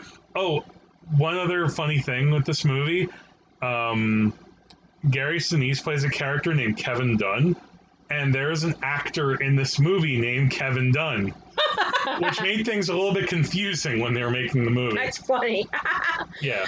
I also said when we were watching this, Uncut Gems had some Snake Eyes energy to it. Well, with this character. Yeah. Like, I guess Uncut Gems is a slightly better movie than this, but like, they're trying to be different things. Well, I would say the Nicolas Cage character is kind of similar to the Adam Sandler character in... Snake Eyes is a lot less anxiety Uncut Gems is just turning the anxiety dial up to 100. Uncut Gems is this equivalent of someone shaking you and being like, ah! But I definitely thought this movie had some Uncut Gems energy, or Snake Eye, or I should say Uncut Gems and some Snake Eyes energy. So, highly entertaining. The ending peters out a little bit. Yeah. I thought the last scene was a bit of a meh. Yeah, it's fun kind of right before that because Rick Santoro ends up becoming kind of like a hero briefly in Atlantic City, but then immediately it unravels as he's, a corrupt cop. Yeah. So that's kind of fun to see in like a TV montage that happens. But yeah, the very last scene is like, eh. But yeah, it's an entertaining, as an exercise in style, I think this movie, it didn't really do well at the box office, and I don't think people remember it that well today. But I think it's really worth checking out. I think it's a fun reminder of what Nicolas Cage was in his heyday. In his heyday, even though he looked already pretty rough for 35. Yeah, I was gonna say, when we watched it, it's not that he's unattractive or anything, but he definitely looked older than 35. And I think he was even younger than 35 when he acted in the movie too. I mean, you're older than that, and you look much younger. Thank you. And now that we end on a movie that I think we're going to be a little bit divisive about. We are going to Battle Royale in the cutest, huggiest way possible for Femme Fatale, because you liked this movie and I did not.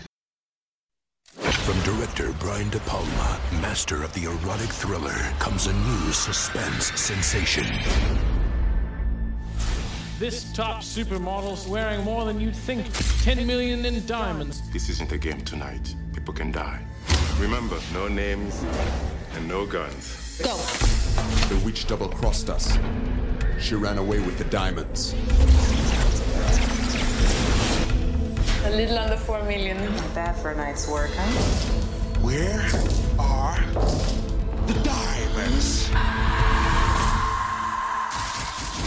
Yeah, now this is the one that he wanted to try to do one more kind of comeback to his style because he did Mission to Mars and that really didn't work out. And that's probably his worst movie, frankly. But Femme Fatale, it stars Rebecca Romaine, and she plays Laura, also another character named Lily, which we'll get to. And at the start of the movie, De Palma once again does this kind of bravura opening sequence, basically like him trying to do set the ultimate set piece. And in terms of commenting on cinema, it takes place at the Cannes Film Festival and involves Rebecca Romaine is working with this crew of a couple of thieves, and they want to try to steal this diamond dress that this actress is wearing.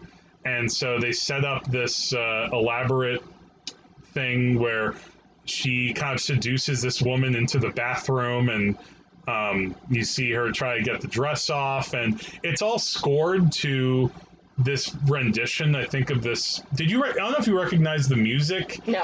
It's supposed to be this famous classical modern song. It's like a bolero type of number. Really, it draws you in, I feel like right away. He's just pouring on the style like syrup, and it's a really intricate heist sequence that kind of unfolds, and it's very much I just want to see two models make out in a bathroom. Yeah. There's part of that kind of energy to it, but then of course the double cross happens, and we find that Rebecca Romaine is trying to get away with these diamonds, and now we're in France, and but then something happens where she's found out by her, former, thieves that she double cross, and she's discovered by this older couple who mistake her for their daughter, who's also played by Rebecca Romaine. And here's where the movie kicks off into the story, or what we think is the story, as she sees this other woman, like she pretends that she's going to be like their daughter. She's in like a bath, having a bath, and then here's the daughter come home. She's just like lost her kids, and she, commits suicide. And then this leads to, like, there's a lot of stuff that's like I'm trying to explain to get to. The movie then jumps ahead 7 years. Or it says 7 years later, and what you made me laugh so hard because Antonio Banderas is in the movie, and he plays like a kind of sleazy paparazzi type photographer guy. And when we first meet him, he's kind of chilling on this balcony, and then we cut ahead 7 years later, and we see him on the same balcony again, picking up a phone call like he did before, and he said he's been there the whole time. He hasn't moved in 7 years. I don't know. Yeah, I was like, yeah, that's about right. And what happens though is then he's tasked to take a photo of the wife of this ambassador, and that happens to be Rebecca Romijn. But of course she doesn't want to be found out because the thieves, when they see her photo is splattered all over France or Paris, wherever it is, all France, they realize, oh shit, it's her, we can find her now. And so it's this kind of like cat and mouse game, but at the same time this relationship unfolds with Banderas and Rebecca Romijn. Here's where I think we split company on this, because I like this movie just as a pure exercise in style. Like, I recognize that this is De Palma digging in his heels even more into not just Hitchcock, not just having where you have like an icy blonde, but we're also he's slathering this movie in film noir itself. The idea of a heist gone wrong, doubles. We're also in France, so he's trying to give it a European flavor. And I know that you thought the movie is a little bit cold, but I don't know. I think that that's kind of the sort of the point of it. And then when it eventually reveals what's really going on in the last 10-15 minutes, I've thought about the movie now for the last day or so. I actually kind of like what he does with that. I think it's him doing what we've kind of talked about, that he's using film, like the idea of pop culture and cinema, to comment on how we always try to excuse stuff away when we're watching these characters be such shits and terrible people in film noir.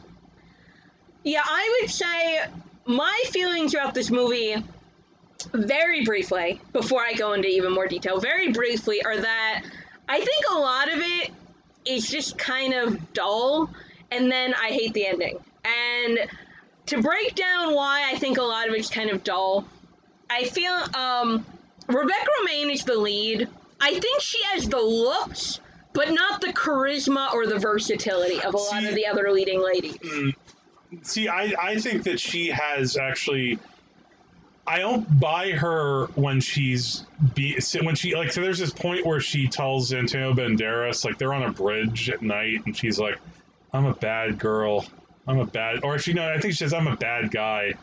I'm bad.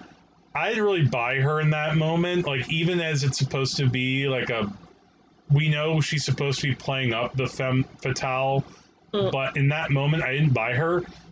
That said, I do buy her when she's being more emotional, when she's playing the other version of her character, the one who's, this French woman.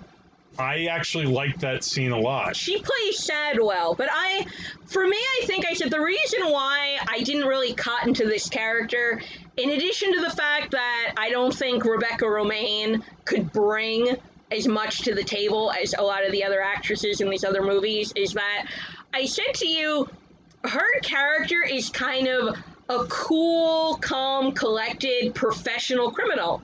She's a professional jewel thief. Yeah. She's well-versed in crime, and that means she keeps for a lot of the movie, she keeps a pretty icy demeanor, whereas I feel like in a lot of the other De Palma thrillers we watched, the characters are all kind of tortured and damaged and deranged, and they're either dealing with De Palma's version of mental illness, or they're just covered with flop sweat and or they're Nicolas Cage. Yeah, so I feel like I said to you, like, when we were talking about Raising Cain, that I like the really big performances in all these other movies. I like that, frankly, De Palma has a lot of ham bone.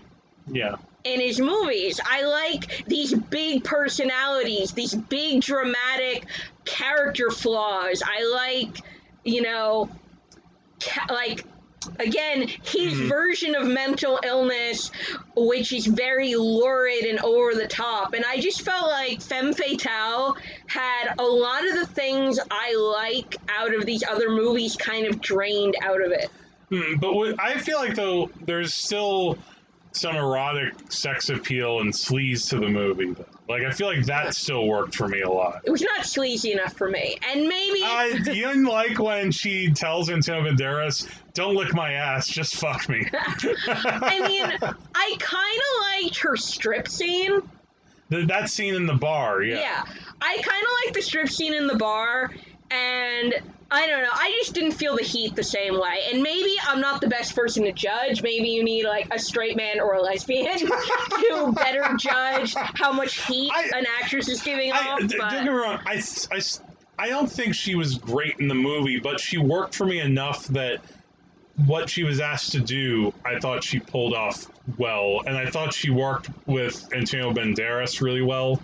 I thought, like, what's nice about him in the movie is that he's playing like a pretty good guy, even though he's a sleazy photographer.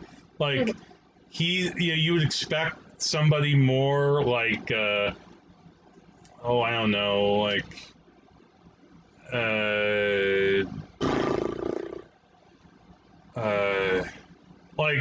I'm glad he wasn't William Finley, let me put it that way. But I liked him a lot, and I like that that scene where he introduces himself to Rebecca Romijn by playing like a flamboyantly gay guy who worms his way into her like hotel room. Yeah, I don't have much to say about him one way or the other. I'm like, he's fine, I guess. I don't know. So I felt like So I guess because you weren't like, we were listening, I think we both listened to this podcast that talked about this movie, and they said that if you're not with what De Palma's doing in this movie, then you won't like the movie. I guess you weren't really with it. It was on a wavelength that I was never totally on, and I liked certain things about it. I liked the opening scene. I thought, kind of like Snake Eyes, you have this long, show-offy opening scene. I liked that.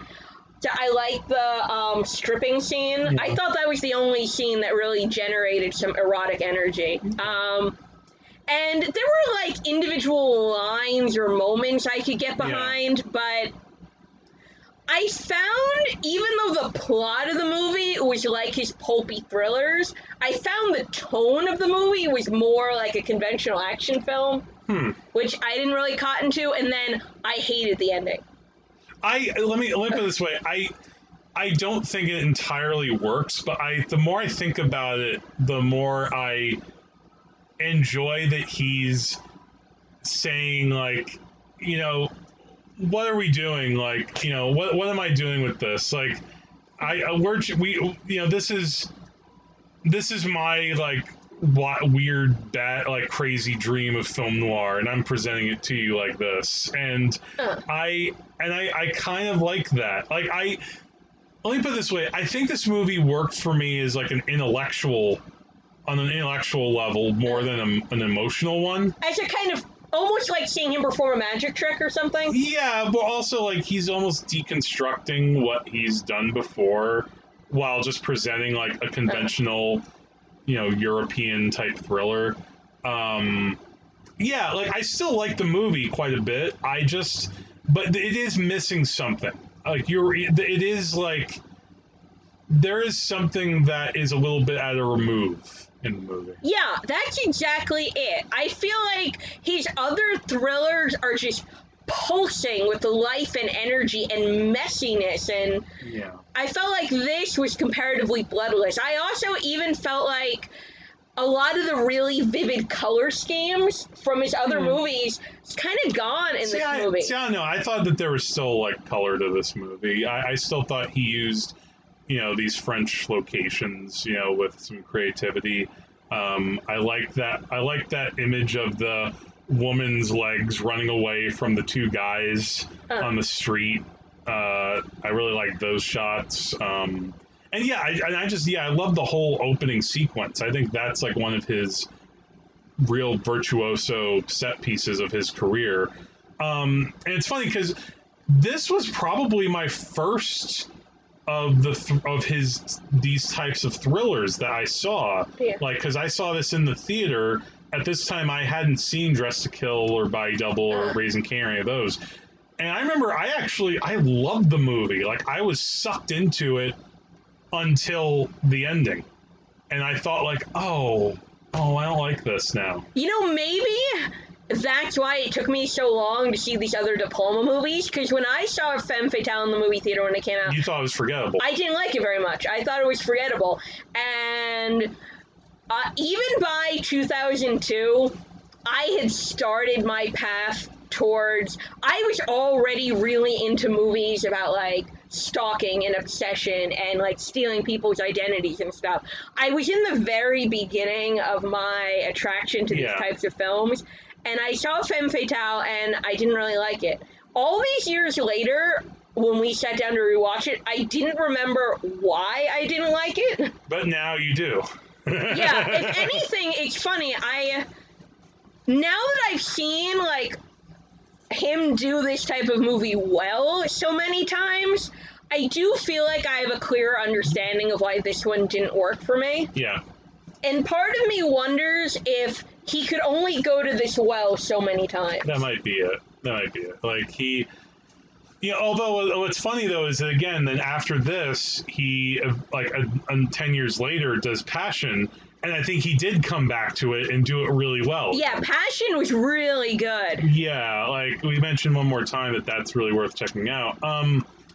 As we close out our episode, because I realize we've been talking for quite a while now. Yeah. No one's going to listen to all of this. Oh, I think they will. What else do people have to do right now? I want to mention one more thing with De Palma. Again, we talked about how if he's not necessarily like the greatest, deepest filmmaker, a la like, a Kubrick or even Scorsese, he's a master stylist at what he does. Yeah. It would be worth mentioning, too, the last thing we watched before we recorded, which was his music video for Bruce Springsteen's Dancing in the Dark. Which is sheer brilliance, and it's just, so good. It's just total joy. It's fun for me to think that in 1984 he did two music videos, one for Frankie Goes to Hollywood and one for Bruce Springsteen. And he had the idea of Bruce bringing up Courtney Cox on stage. So every time if you see Bruce live and he brings someone on stage, thank you, Brian De Palma.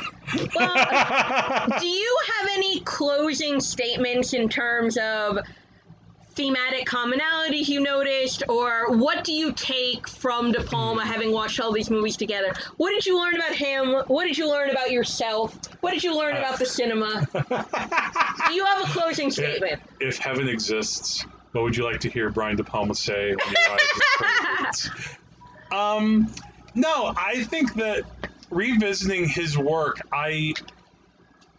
what I appreciate and get a kick out of so much from him as a filmmaker is that I think he is a personal filmmaker. I think that, you can watch one of his movies and know he made it, which is something that we can't say about for all filmmakers. I mean, I can't tell you, I don't even remember who the fuck directed, like, When the Bow Breaks. And I can't necessarily say that, like, the director of The Intruder is like any great shakes, even though that was kind of a fun movie. But you watch one of his films and you can feel his presence, and it's because Truffaut had this like one of these statements about cinema, which I don't necessarily entirely agree with, but I kind of get what he meant.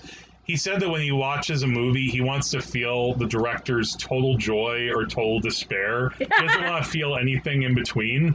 And when I'm watching a De Palma movie, I'm feeling his joy in creating these set pieces, when he's creating this kind of lurid pop aesthetic that he is, he knows how to use the camera, he has a lot of technical know-how, and yet he also, generally speaking, casts his films very well and trusts them to try to flesh out his ideas.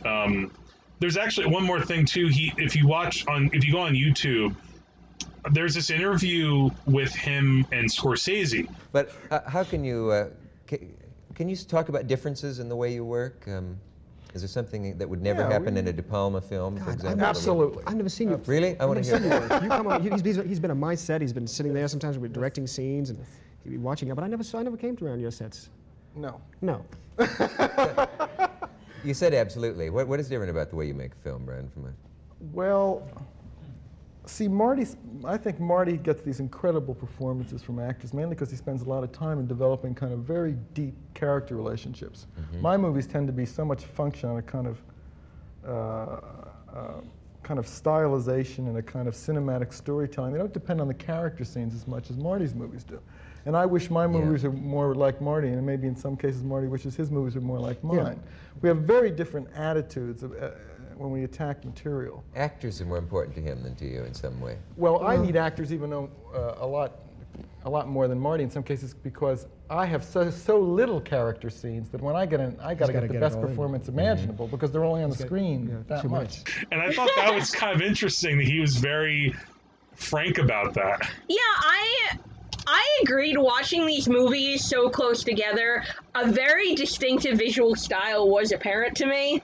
And he really does build a lot of dioramas and puzzle boxes, doesn't he? He creates a lot of dioramas and puzzle boxes, and he loves photographing and following women and putting women in danger. Like it's like someone who has studied both Antonioni and like Giallo schlock and has kind of merged the two. Like he understands what can be pleasurable in a more, artistic cinema, and yet he also understands that people sometimes really have like a thrill from seeing, someone killed in a creative way. Yeah, when I was thinking of common themes, I mentioned earlier that I feel like all of his movies kind of address this idea that we live our life through this filter of artificiality that pop culture is constructed for us. Mm-hmm. And another thing I kind of took from a lot of these movies is that I remember when I listened to an interview with the woman who made American Psycho, Mary Harron. She said that American Psycho, and she talked about the problem she had with the censors getting the movie made.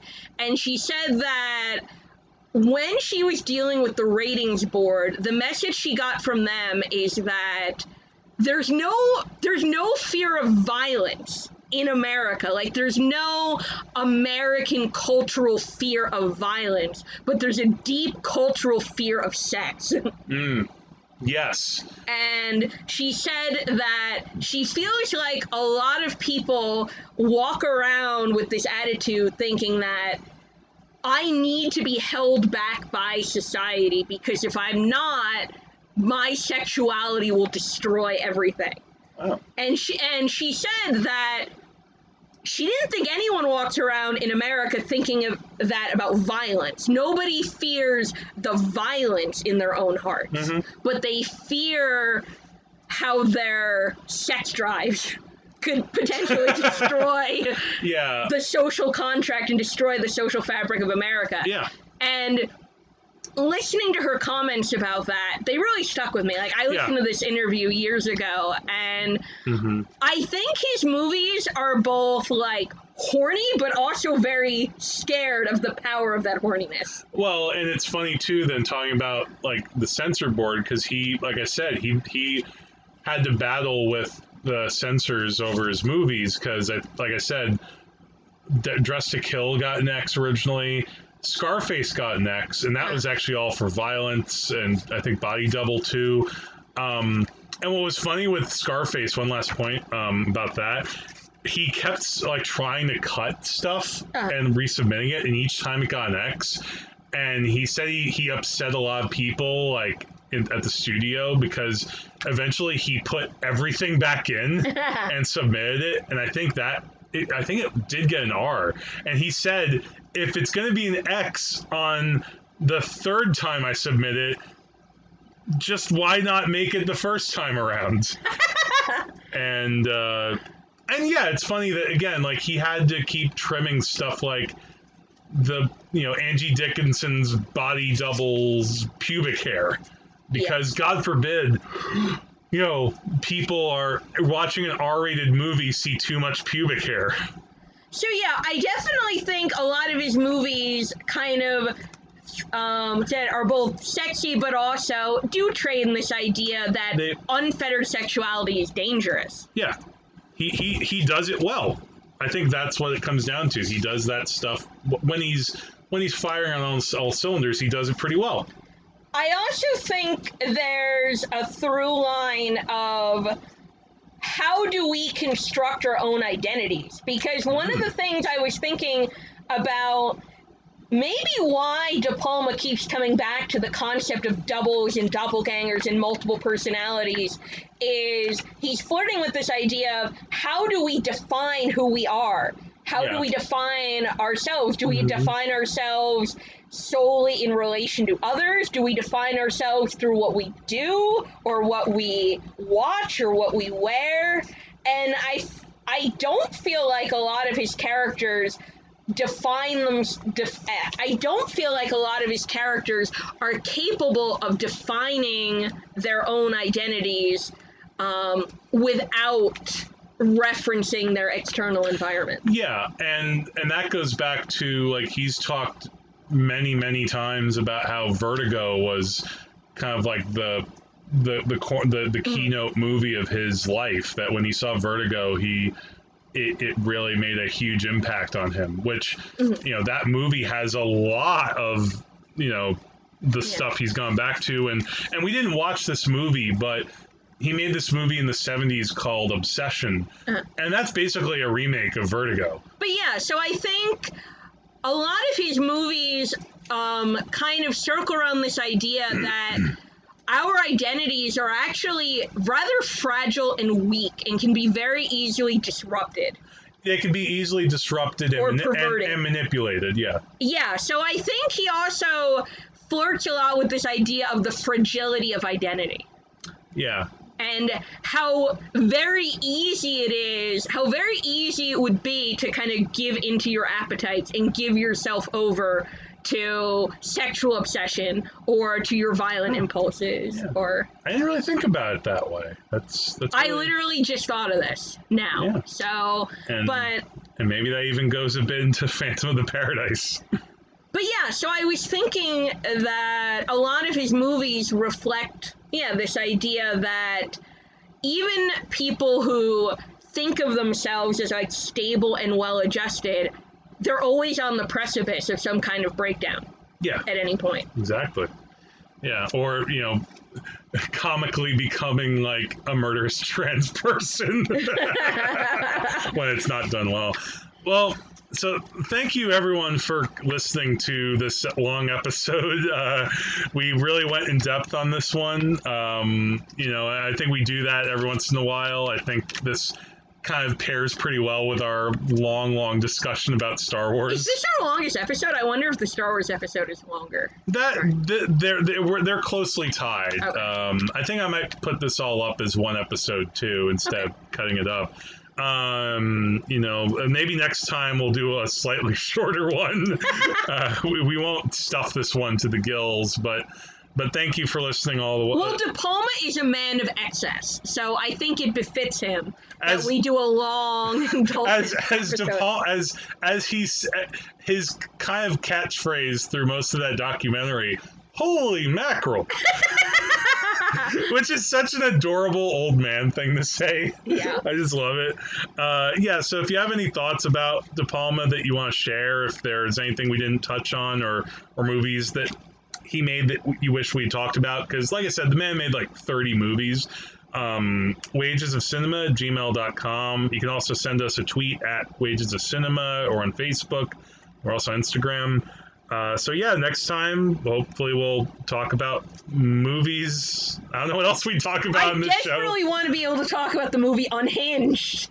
Yes. Oh yeah. There's a movie that's supposed to be coming out in theaters if theaters someday open up again, and Unhinged will be the first movie to come out even before Tenet. So we'll see if Russell Crowe being, you know, like a psychopath killer guy will, you know, impress us. I hope so. All right, good night, everyone. Until next time, I'm Jack. And I'm Wifely Duty Scory. And the wages of cinema is...